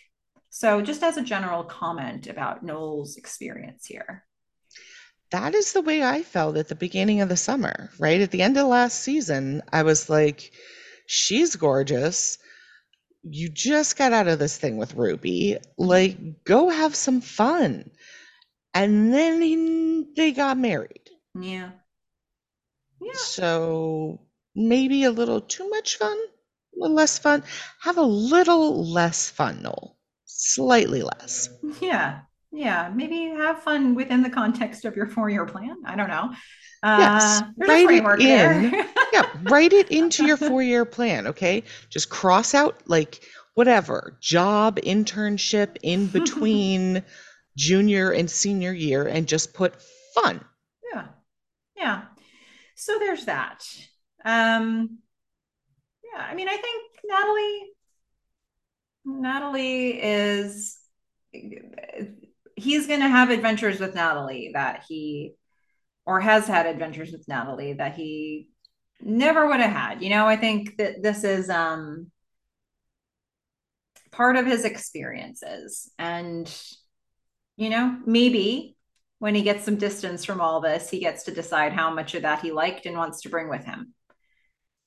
So I don't know. It's exposure Yeah. to an alternate universe is pretty much what that is. Yeah. I mean, I don't think there's anything wrong with Natalie. They're not compatible. I And feel Natalie like seems lovely and nice and respectful, and uh, maybe she's they just haven't living pried her too much truth. into how compatible they really are. They Yeah. haven't gone too deeply with those discussions. But Mhm. Yep. Yep. so, all right, Fish, it's time for us to rate this episode. Did you want to jump in first? Hmm.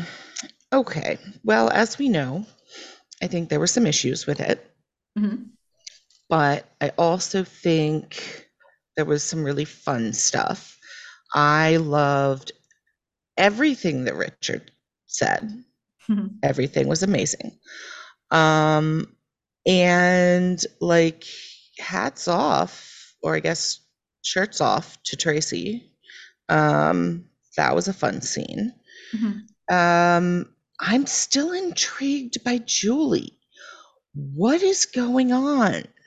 Where is this going to end? I don't know what it is, but like they only give us little tiny bits of it. And I'm kind of liking that. I'm like, Okay. all right, just string me along. Go ahead. It's fine. Okay. Um, did not like any of the stuff with Ben and his dad, other than I did like this last scene where we get to see the real effect on Ben. Mm-hmm. I think everything else about it is bad. Okay. Um, sorry, I didn't, actually, I'm not sorry.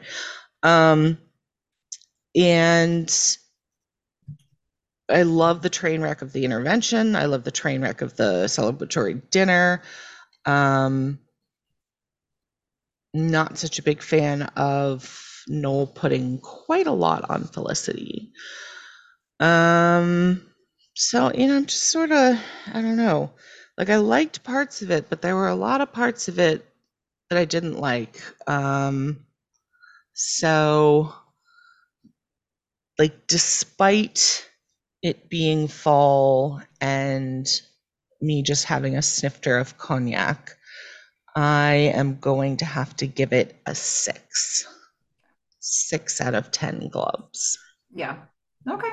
That seems fair. I'm going to rate this one in the unit of unmediated plates. Ah, all right. Well, then I Yeah. hope that plate doesn't get mediated because then you'll have nothing.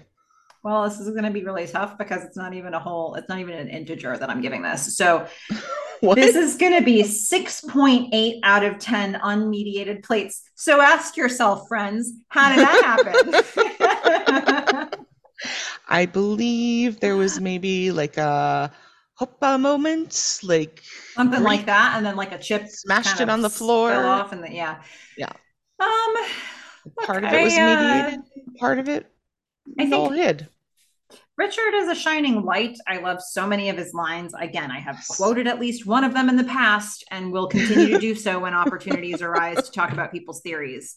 Um, I think that in terms of the writing of this episode, I think they were trying to do so much so quickly that some of the jumps they make for these characters, it's too fast.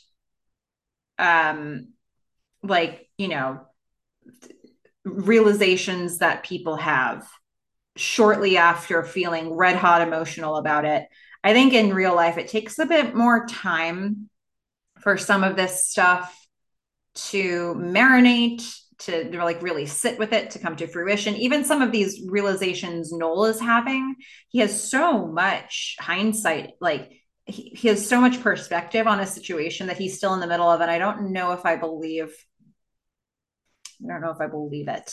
Um, I just I think it happens a couple too many times in this episode where it's like, we need to get from here to here, quick, quick. And they tried and they wrote it, and I didn't I didn't always believe that people move that quickly in their emotional life and in their understanding of the situations that they're in. So while there are so many great moments, it doesn't hang together in a believable way for me. All right. So we But were yeah, kind of similar.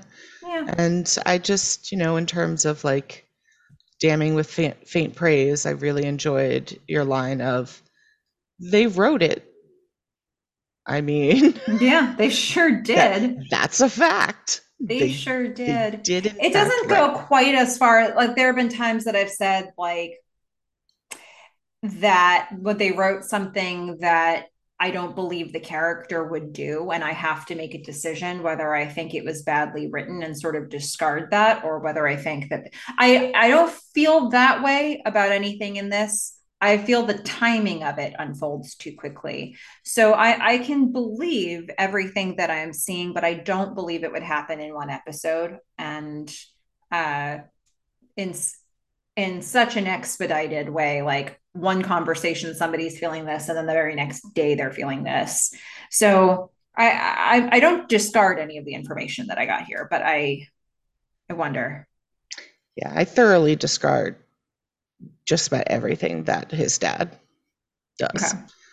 I I feel that's not true to any character unless they make it very clear in the script that this person is not following the program. Hmm. Okay. Like they're just really not doing it. Okay. So, Seems fair. but All right. everything else, yeah. All right. I like it. Okay. So for those of you who want to share your thoughts with us, which hopefully is everybody, we want to hear from everybody, All of the people. all of the people. So go ahead and send us your feedback or your Felicity fan art or what do you think? What do you think about things? All right. So you can do that by reaching out to us at themelissafish@gmail.com. It's Melissa with one L, two S's, themelissafish@gmail.com. You can also find all kinds of cool people talking about this show on our Instagram at Felicity Podcast. And then if you want to know when new episodes of the podcast drop, you can sign up for our newsletter. So wherever you're listening to this podcast, check your show notes. There's a link in there to sign up. And while you're there, go ahead and rate or review us if that's an option where you're listening to this podcast. It just helps other Felicity fans discover the podcast and the conversations we're having. All right, Fish. Next episode is Mm-hmm. called Hello, I Must Be Going. Huh. What do you think? Hello, I must be going. Mm-hmm.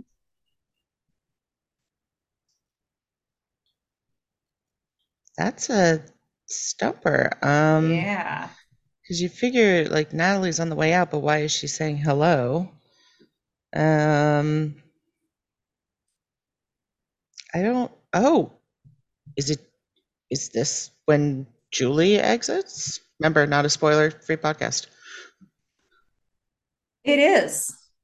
Oh, wow.